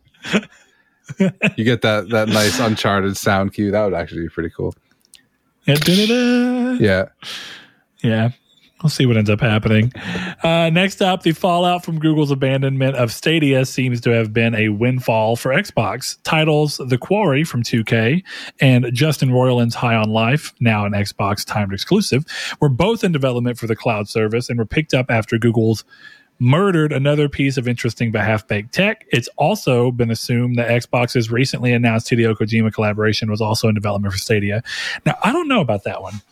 That very last piece there. I mean, clearly, High on Life looks awesome. I'm going to be 100% here. Awesome. It looks so good, and it's such a step up from what Squanch Games has done before that I'm a little surprised. But in a great way. So that's cool. But man, this makes me really, like, I hate to say it, Stadia might have been banging if Google wasn't stupid. And Google's biggest problem, and it's the same problem that Microsoft used to have, ironically enough, is you get to the game with too bold of an idea at first, and not everybody buys into it. But then by the time that everybody starts kind of getting on board with it, when you're doing cool stuff, you decide to give it up. Like, dude, Microsoft with the Zune came out, by the first Zune was kind of iffy. I'll give them that. Whatever. Stadia launched, little iffy. Fine. The Zune HD, which is the last Zune they made, was amazing. It was so far ahead of anything that the Apple had at the point, from audio quality standpoint, what you could do on it, how easy it was to put music on and off of it, share music with other people. Every bit of that was amazing. And it was way smaller, could hold more songs. And Microsoft's like, yeah, I guess we're getting out of that game now. I was like, what? You get out of the game when you fucking perfect it? And I don't, Google has done that so many times to the point where, like, I have been hesitant. This is only the second Pixel phone I've ever owned, because after buying my Pixel 2, I had the fear. I was like, they're going to kill Pixel. I just know Google, they always do this. They put money into something and then they kill it. Microsoft did the same thing all the time. They start Mixer or whatever that Twitch alternative was, and it was dead within a year. They are the worst about pumping tons into something and then just being like, nah, never mind, we're going to completely divest from this thing that we put way too much money in to begin with. But some of the games that were coming from Stadia seem awesome. And I think that if Stadia could have just held a little bit longer and let these games hit to where you really have a proof of concept as to whether people would be interested enough in the games that you contracted out for them to have come to your system. Yeah. I don't know. I got a funny story about Stadia, actually. My old boss, his brother worked at Google. So he told me all about Stadia like 3-4 months before it got announced.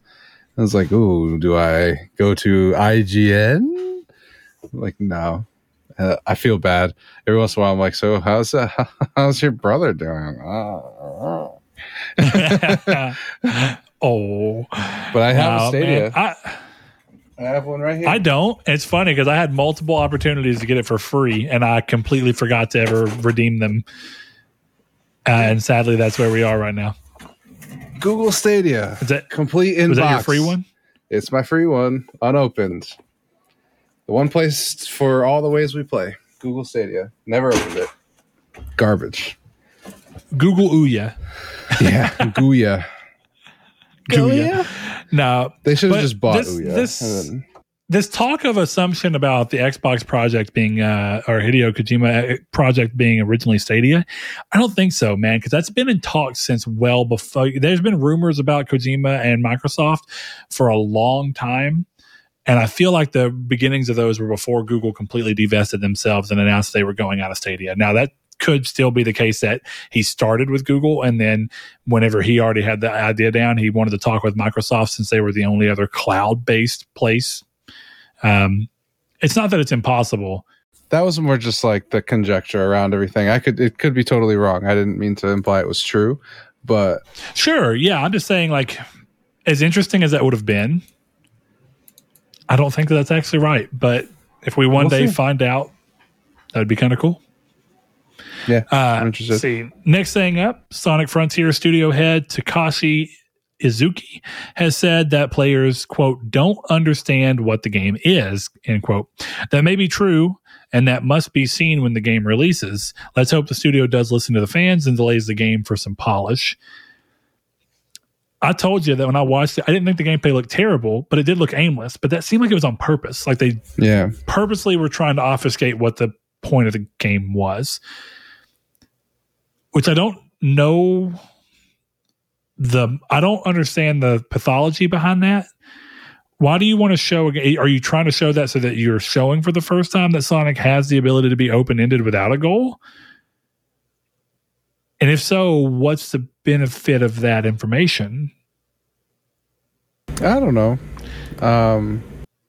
For me, the biggest thing I took away from that trailer was that the game didn't seem to run very well.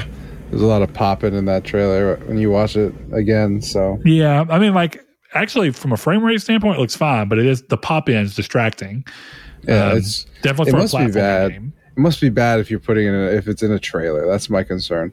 It's not like, oh, this is a work in progress. It's like, if you thought this was good enough for a trailer, what are you hiding from me? You know, the Balan Wonderworld. I don't know. Reverse draw distance. the trailer was kind of weird because it was almost like they were saying it's a trailer for a early look. Yeah. So Which in a weird way, this game could be a year out, but people are overreacting now. Yeah. Well, and to be fair, Sega has told them that, hey, if you yell at us loudly enough about Sonic, we'll do exactly what you ask. Well, but it's like I said to you, the joke I made where I said it would be disrespectful to the Sonic franchise for them to make a good game. Apparently they heard me, and this is what they're doing. It's fine. An open zone game. That's cool. I'm interested to try it. I think that conceptually, just the idea of large area Sonic where you have where you have a bunch of open-ended ways to go about doing platforming, which actually makes me think of Mirror's Edge. Mirror's Edge at its core is essentially a platforming open world game. So clearly it can work. And this isn't even quite open world, but the idea is really cool and fun. You're not necessarily selling me on the execution yet. I think that some parts of it looks intriguing enough for me to be more interested in the potential of what it could be than I was when Sonic Forces got shown off, because Sonic Forces just looked like, more of this. Yeah.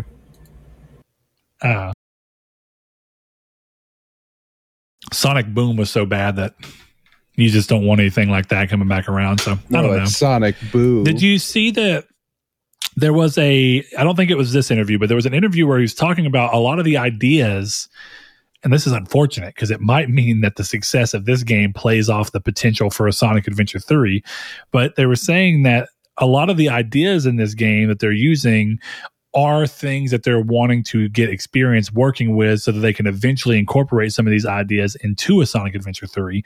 And that these are like early versions of things that they've been looking at to where if they ever decided to return to Sonic Adventure, that they'd be able to put these things in. So it kind of sounds like this game or Sonic Adventure 3 to a degree hinges on this game. And I don't know if I love that, hate it, worried. Hate it because I want the Chow Gardens back. I don't even know if I want a Sonic Adventure 3. Like, the dumb nostalgic aspect of my brain says yes, because, it's just that consume and I want more, and I want the nostalgia hit that will come with seeing Sonic Adventure pop up as a title screen. Your mind's I don't know no. if Sonic Adventure 3 could actually be good or even similar to 1 and 2.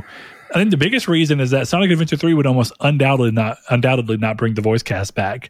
And as weird as that may be for me to say, the voice cast is part of the reason that Sonic Adventure 1 and 2 are so charming. True. I don't know, man. I'm torn. I'll take it again only because I want Chow Gardens. Yeah, I mean, we'll see what ends up happening there. I really hope that Chow Gardens makes some kind of return. Maybe they make a return in here. Maybe. I hope so. Well, next thing on the news, Tom Henderson reporting for Tryhard Guides has leaked plans for a PS5 Pro controller. It will have removable analog stick and grips, trigger stops, and back paddles.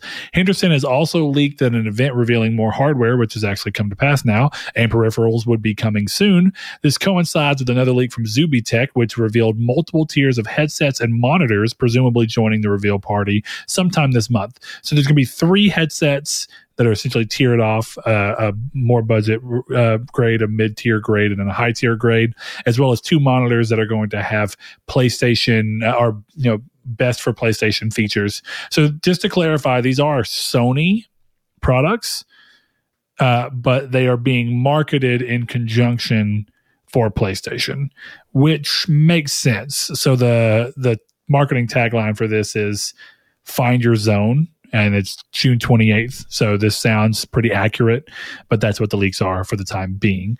So June 28th, 4:00 p.m. If you want to check that out and get into that, you can. Otherwise, we're going to, for the time being, believe that the leaks are true because they seem so. Last piece of news. Actually, Chris, real quick, question is brought up. Because of the fact that these are being talked about and leaked as Sony projects or products, and the fact that the renders showed Sony and not PlayStation marketing on them, do you think that these will replace the Pulse headset, Like the low $99 tier will replace the Pulse headset and Sony won't make it anymore? Or do you think the Pulse will still be the PlayStation branded version and these will just be, hey, here's benefits for PlayStation players? You're muted. I think it'll be the second one. I think it's like the Pulse is one of those things where it's like, oh, I gotta get little Johnny something to go with his PS5. Oh yes, my Johnny does play that Fortnite. Yes, he does. Oh, he does. He needs a headset. Well, this one says PlayStation. I'm very much comfortable with PlayStation. That's what I bought him. I bought him a PlayStation 5. So I'm just gonna have to buy him the PlayStation headset. I think that's kind of where the niche that headset will fit in. And the what's rest crazy are about for that, people though? like us. Is like the way that they're doing the Sony one is almost more in line with how they used to do stuff, where you had 3 tiers. You had a budget tier, middle tier, and a higher tier, where they had the silver, gold, and platinum headsets for PS4. But the silver headsets were always cheaper. The gold headsets were normally $100, and the platinum was more like $170. Yep. But the lowest tier of this, the Zone collection, seems to be leaking at a $99 price point, which is right where the Pulse is at. I'm surprised that PlayStation isn't doing the same thing, where the Pulse is the mid-tier $99 one, and they have a $70 one that's like a lower tier. Maybe the Pulse will get a price drop. Maybe. It's going to be interesting to see. I mean, the more options you have to fit a bigger range, the better. But there is some value, I think, in being able to say, like, this is marketed as PlayStation. But if Sony is smart enough, I think that they can essentially market it for PlayStation and say officially licensed and put the product on there and all sorts of stuff. There's ways, but we'll see. Sony's such an interesting company, and the way that they do all of their tech stuff. Have you seen their in-ear headphones that have like the donut hole shape so that you can hear other people through while you're still listening to music? No, why they would go I in want your ear. that? They're called Link Buds. Check it out. Sony Link Buds. You should just Google it. And it's so you get natural pass-through, so that if you're working in an environment where you want to be able to listen to your own music, but you also still need to be able to hear other people on a whim, that you can hear through this hole. I mean, that's like really good for people who like me who work in restaurants, but everything else seems kind of crazy. Yeah, they're really interesting. I mean, it's a cool first take and a cool idea. I wonder how comfortable they are, but I don't want to spend $179 to find out. No, me neither. But it continues to be one of those things where I love that Sony does stuff like this, because to their detriment, they tend to do stuff like this. They make phones like we do. One of Sony's new phones has got an actual movable, like a lens that has a actual adjustable focal depth. So you have an f-stop that moves an actual piece inside to give you a real gradual increase to the next f-stop instead of just being digital zoom. And that's crazy, but I love it. And I hope that more phones do that instead of just adding another 5 cameras on the back of phones like we're getting in modern day. How many cameras does your phone have? Oh, I've got 7. Oh, don't you know my new phone has 18 like cameras. Even Google's has 3. Yeah. And for a long time, I kind of liked that Google was like the steadfast, like, we're only going to have one lens because you can do most of these same things with a single lens. And then they kind of dropped that to try and get better market share because people say more cameras equals better phone. No, the camera doesn't even affect the phone. The camera does. But the phone market is a crazy place. It is. Good for people who make a bunch of money off phones. In the last set of news, Square Enix has added on to the incredible potential lineup for the PS5 in 2023. In a Final Fantasy event, they revealed multiple titles, including a Crisis Core revamp called Crisis Core Reunion, which is a remaster of the original PSP title, complete with new 3D models for everything, complete redubbing of the entire game, so new voice acting for everything, and every line is voiced, whereas some used to just be text only. And they are coming in winter for all consoles as well as PC. The big announcement of the show was the big announcement of the show was Crisis Core Remastered, you boy, just so y'all know. But the other big announcement of the show was Final Fantasy VII Rebirth, which is the second of 3 parts, as they've now announced, for the Final Fantasy VII Remake series. It will be a trilogy. Rebirth is the second entry in that, which comes exclusively to PS5 next winter. Very important wording, next winter, because we know that spring, if I remember, or summer is Final Fantasy 16. Yep, summer. But that means that Final Fantasy 16 is definitely going to be 2023.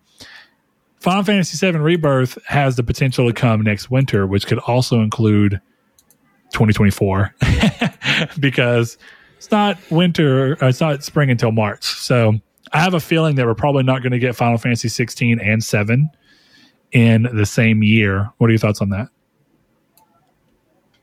I'm sorry, can you repeat the question? I'm an idiot. I completely missed it. You're fine. Do you think there's a chance that Final Fantasy 7 and 16 will come in the same year, like some people are thinking? Or do you think that 16 will be their 2023 game and 7 Rebirth will be their, between January and March 2024 game? Well, didn't they say winter 2023? So winter 2023? No, they said next winter. Oh. Next winter spans from, September, October, whatever it is, into March of 2024. I wouldn't be surprised. That wording was on purpose, because if they said, if they would have said winter 2023, I'd agree with you. They didn't. They said next winter. To be fair, they said this winter for Crisis Core, which could mean that Crisis Core is a January, February game for next year. I don't think they'll do that, but they could.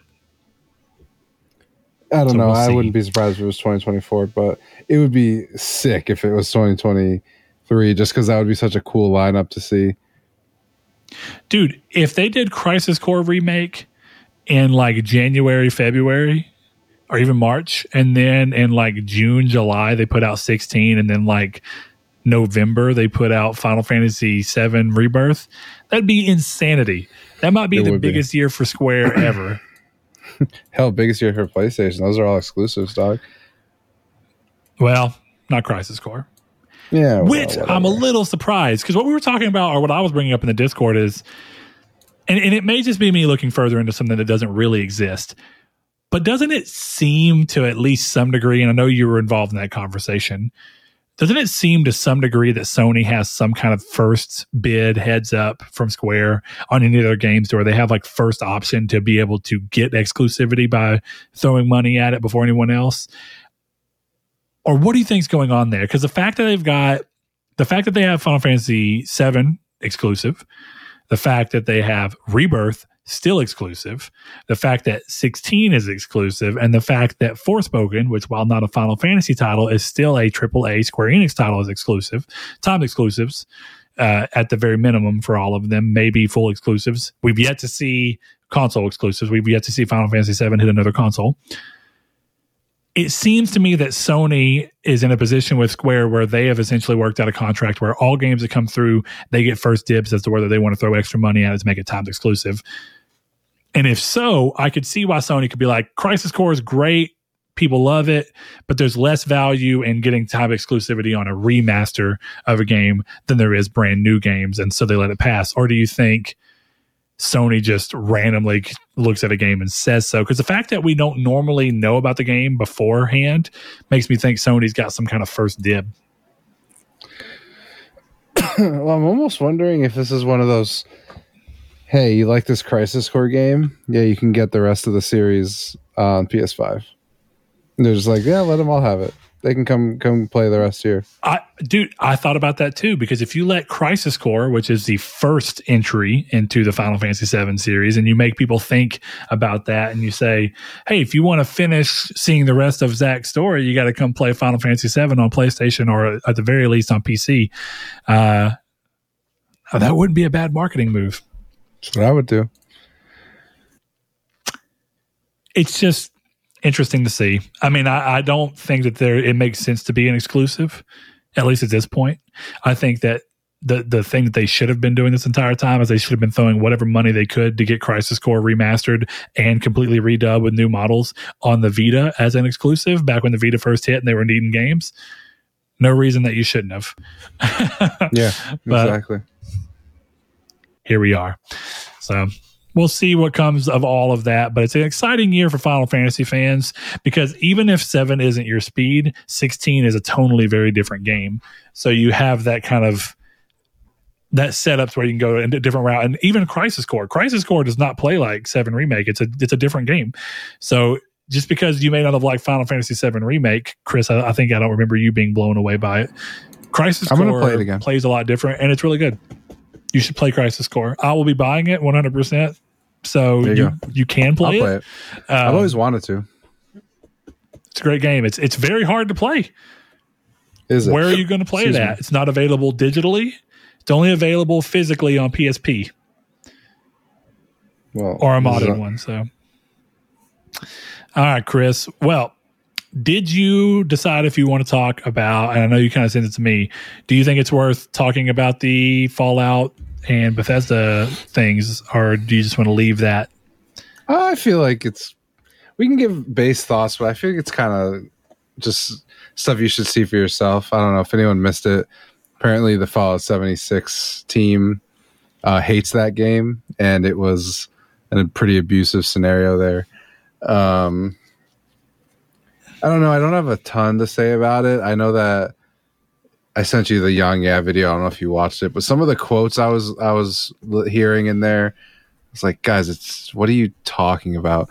But I don't know. I don't work in that industry. I only work 15-hour days regularly, so it's okay. Yeah, I mean, to give some context here, Eurogamer has got a thing on it as well.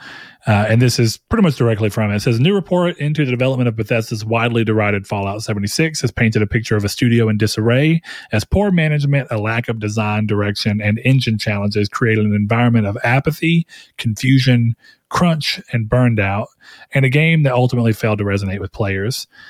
And I wonder, is this like a continued thing, considering that this game has continued to get updated and going along? It's really interesting. I mean, I don't know.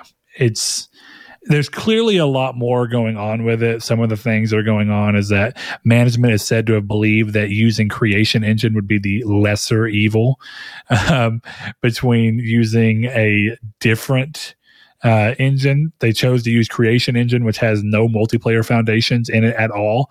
So it was essentially like whenever they tried giving Dragon Age Inquisition and Anthem the Frostbite engine and said, figure it the fuck out.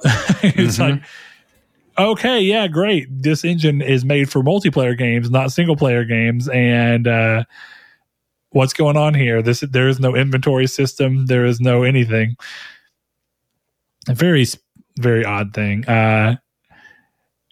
There is, let's see, it says it's claimed that while Bethesda's Todd Howard was technically in charge of the project, he spent most of his time working on Starfield, while designer director Emil Pagliarulo, quote, didn't seem to want to be involved with the product at all. He didn't want to have any contact with it or read anything that we put in front of him, end quote.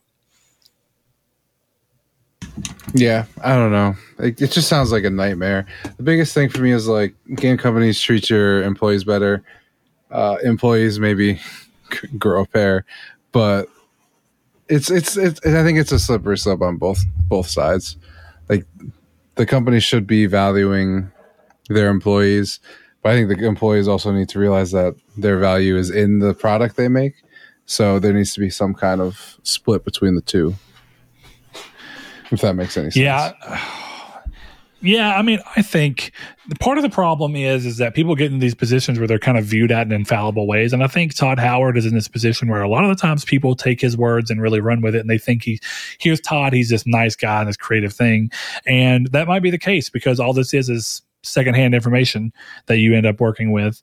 But like, this is a really interesting thing that I think is a good example of why sometimes people who get in these really big positions like Todd Howard, where they're essentially management as well as creative directions.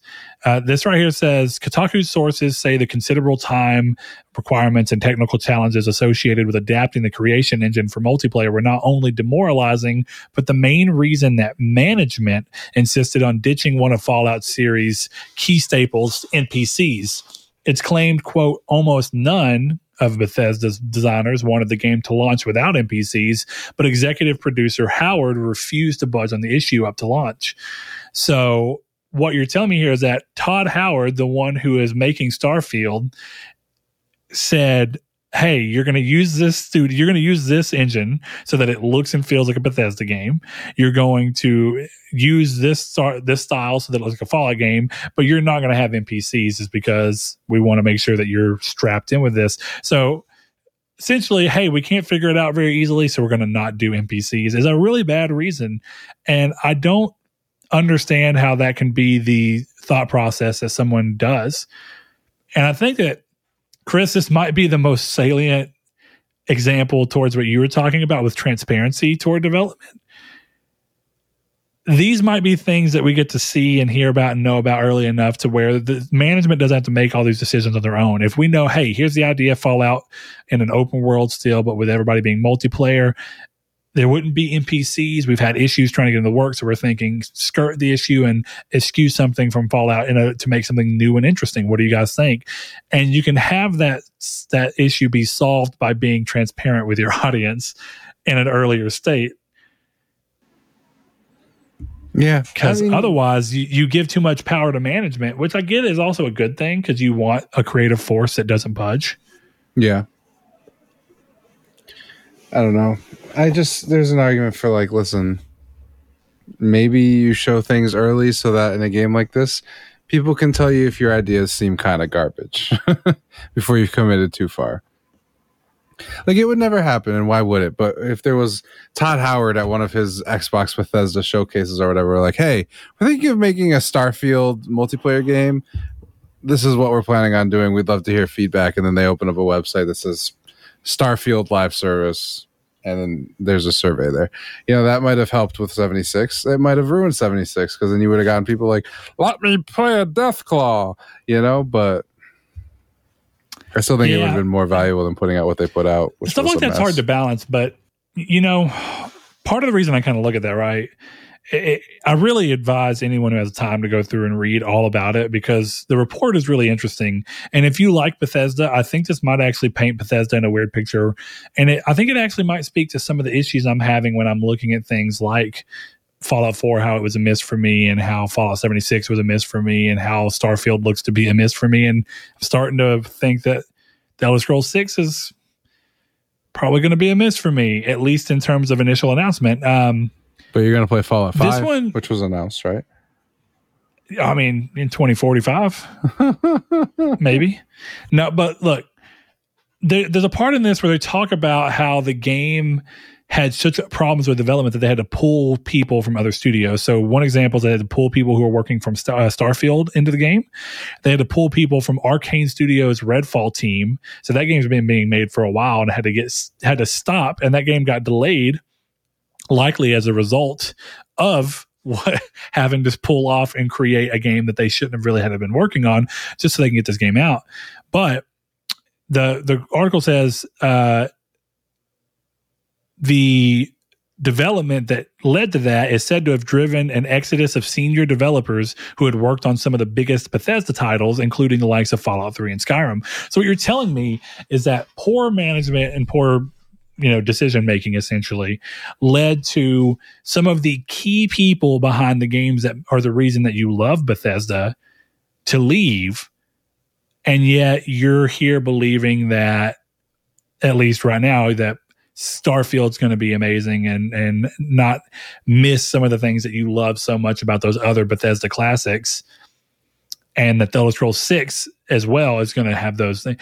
It just seems likely that when you have that kind of exodus, a lot of people like to look and go, it's probably Todd Howard and his brainchild. But the reality is that Todd Howard has ideas that I'm sure are great and are cool. And you can tell he definitely does think of these things a lot. But I think he has to pass that down to a team who understands ways to take his ideas and make them into actually good, workable ideas that can work on a gameplay level and a design level.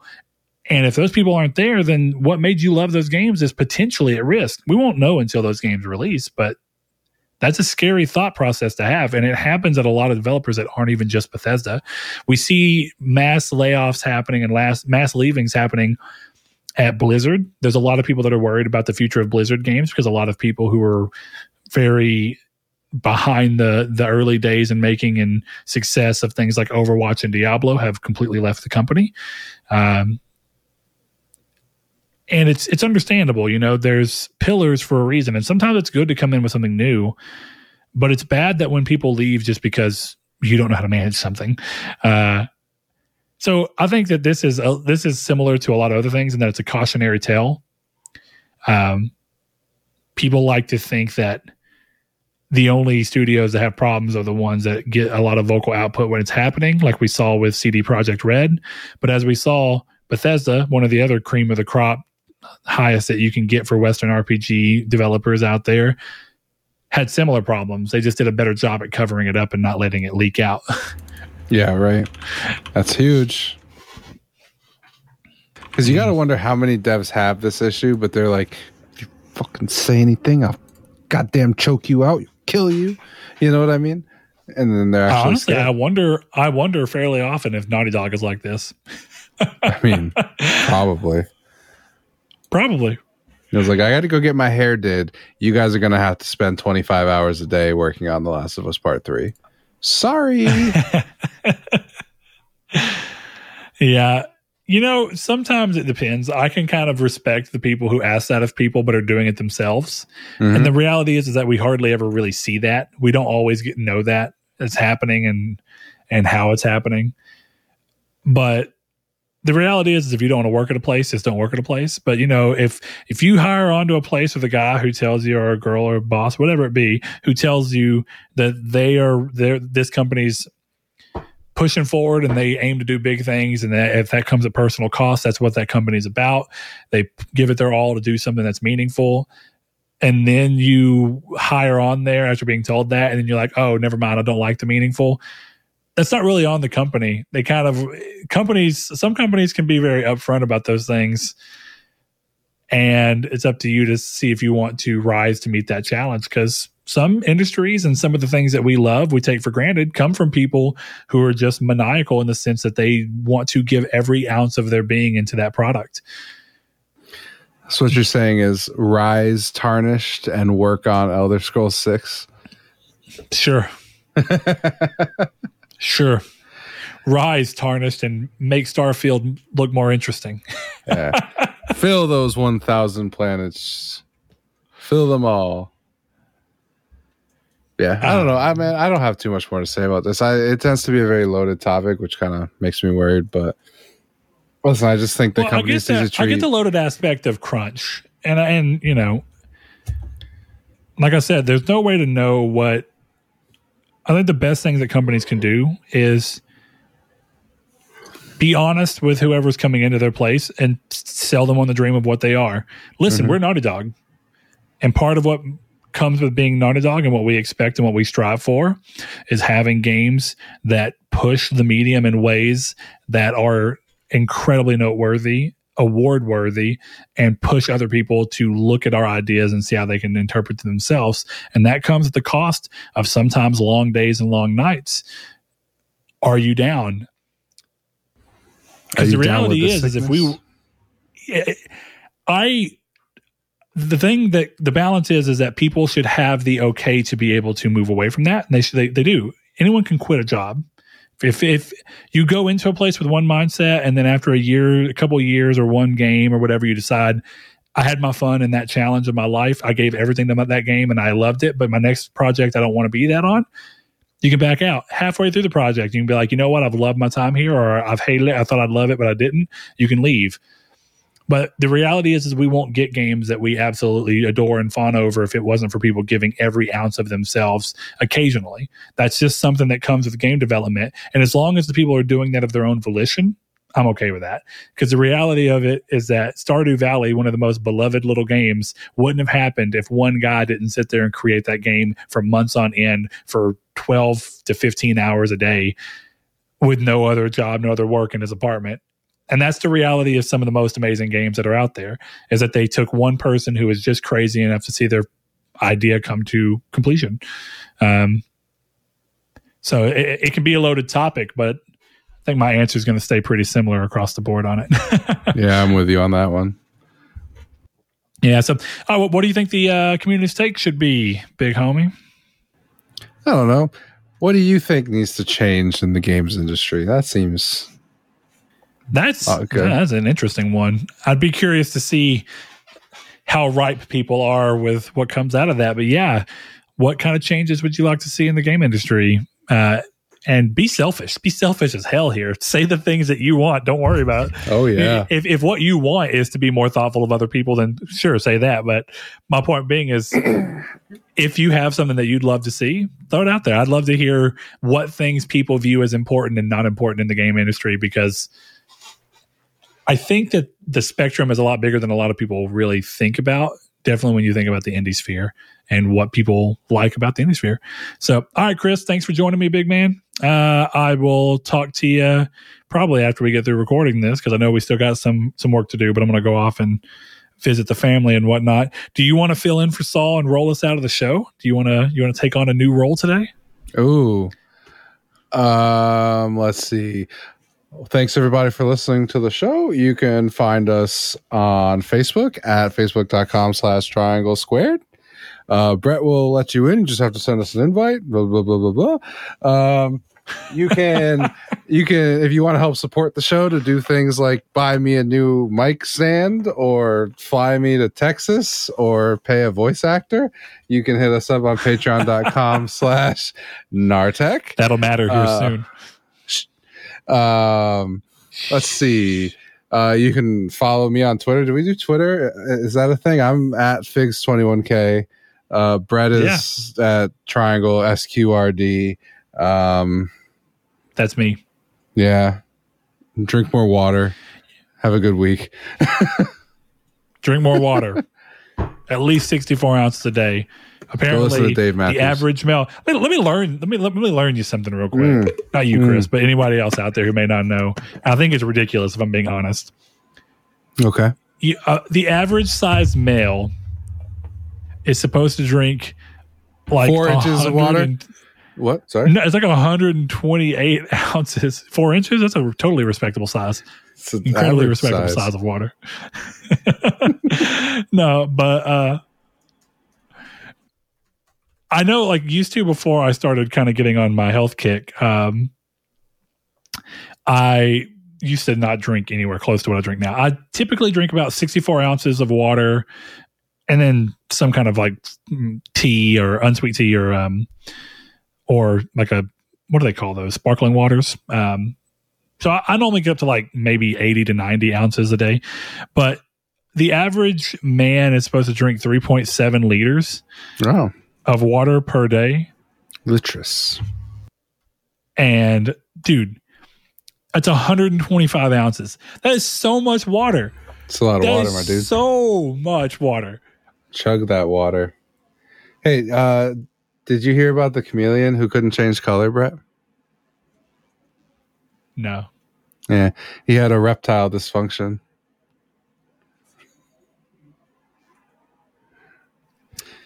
Thanks to our patrons. Awesome Dave 1337, Aztec King, Lecheon 69. Thank you. The Lord Corgi. Thank you, Chris. Salvador Garcia, Hammond Egger, Bailey Robertson, Mark Schutz, Cypher Primus, Kyle Grimm, Rude Days 93, Joshua Lago, Kevin Bacon Bits, Luke Rabbit, Danny Villalobos, Jehudi MD, Sean, Josh Ayers, Derek Porter, Constantly Kenny, Matthew Green, Sean Santarud, Steven Salazar, Shadowist, and my name is Dan. If you want to be cool cats like them, head over to patreon.com/Nartech and give us a little as $1 per month. We would love you forever, and we won't tell your mom. See you guys next week. At breakfast.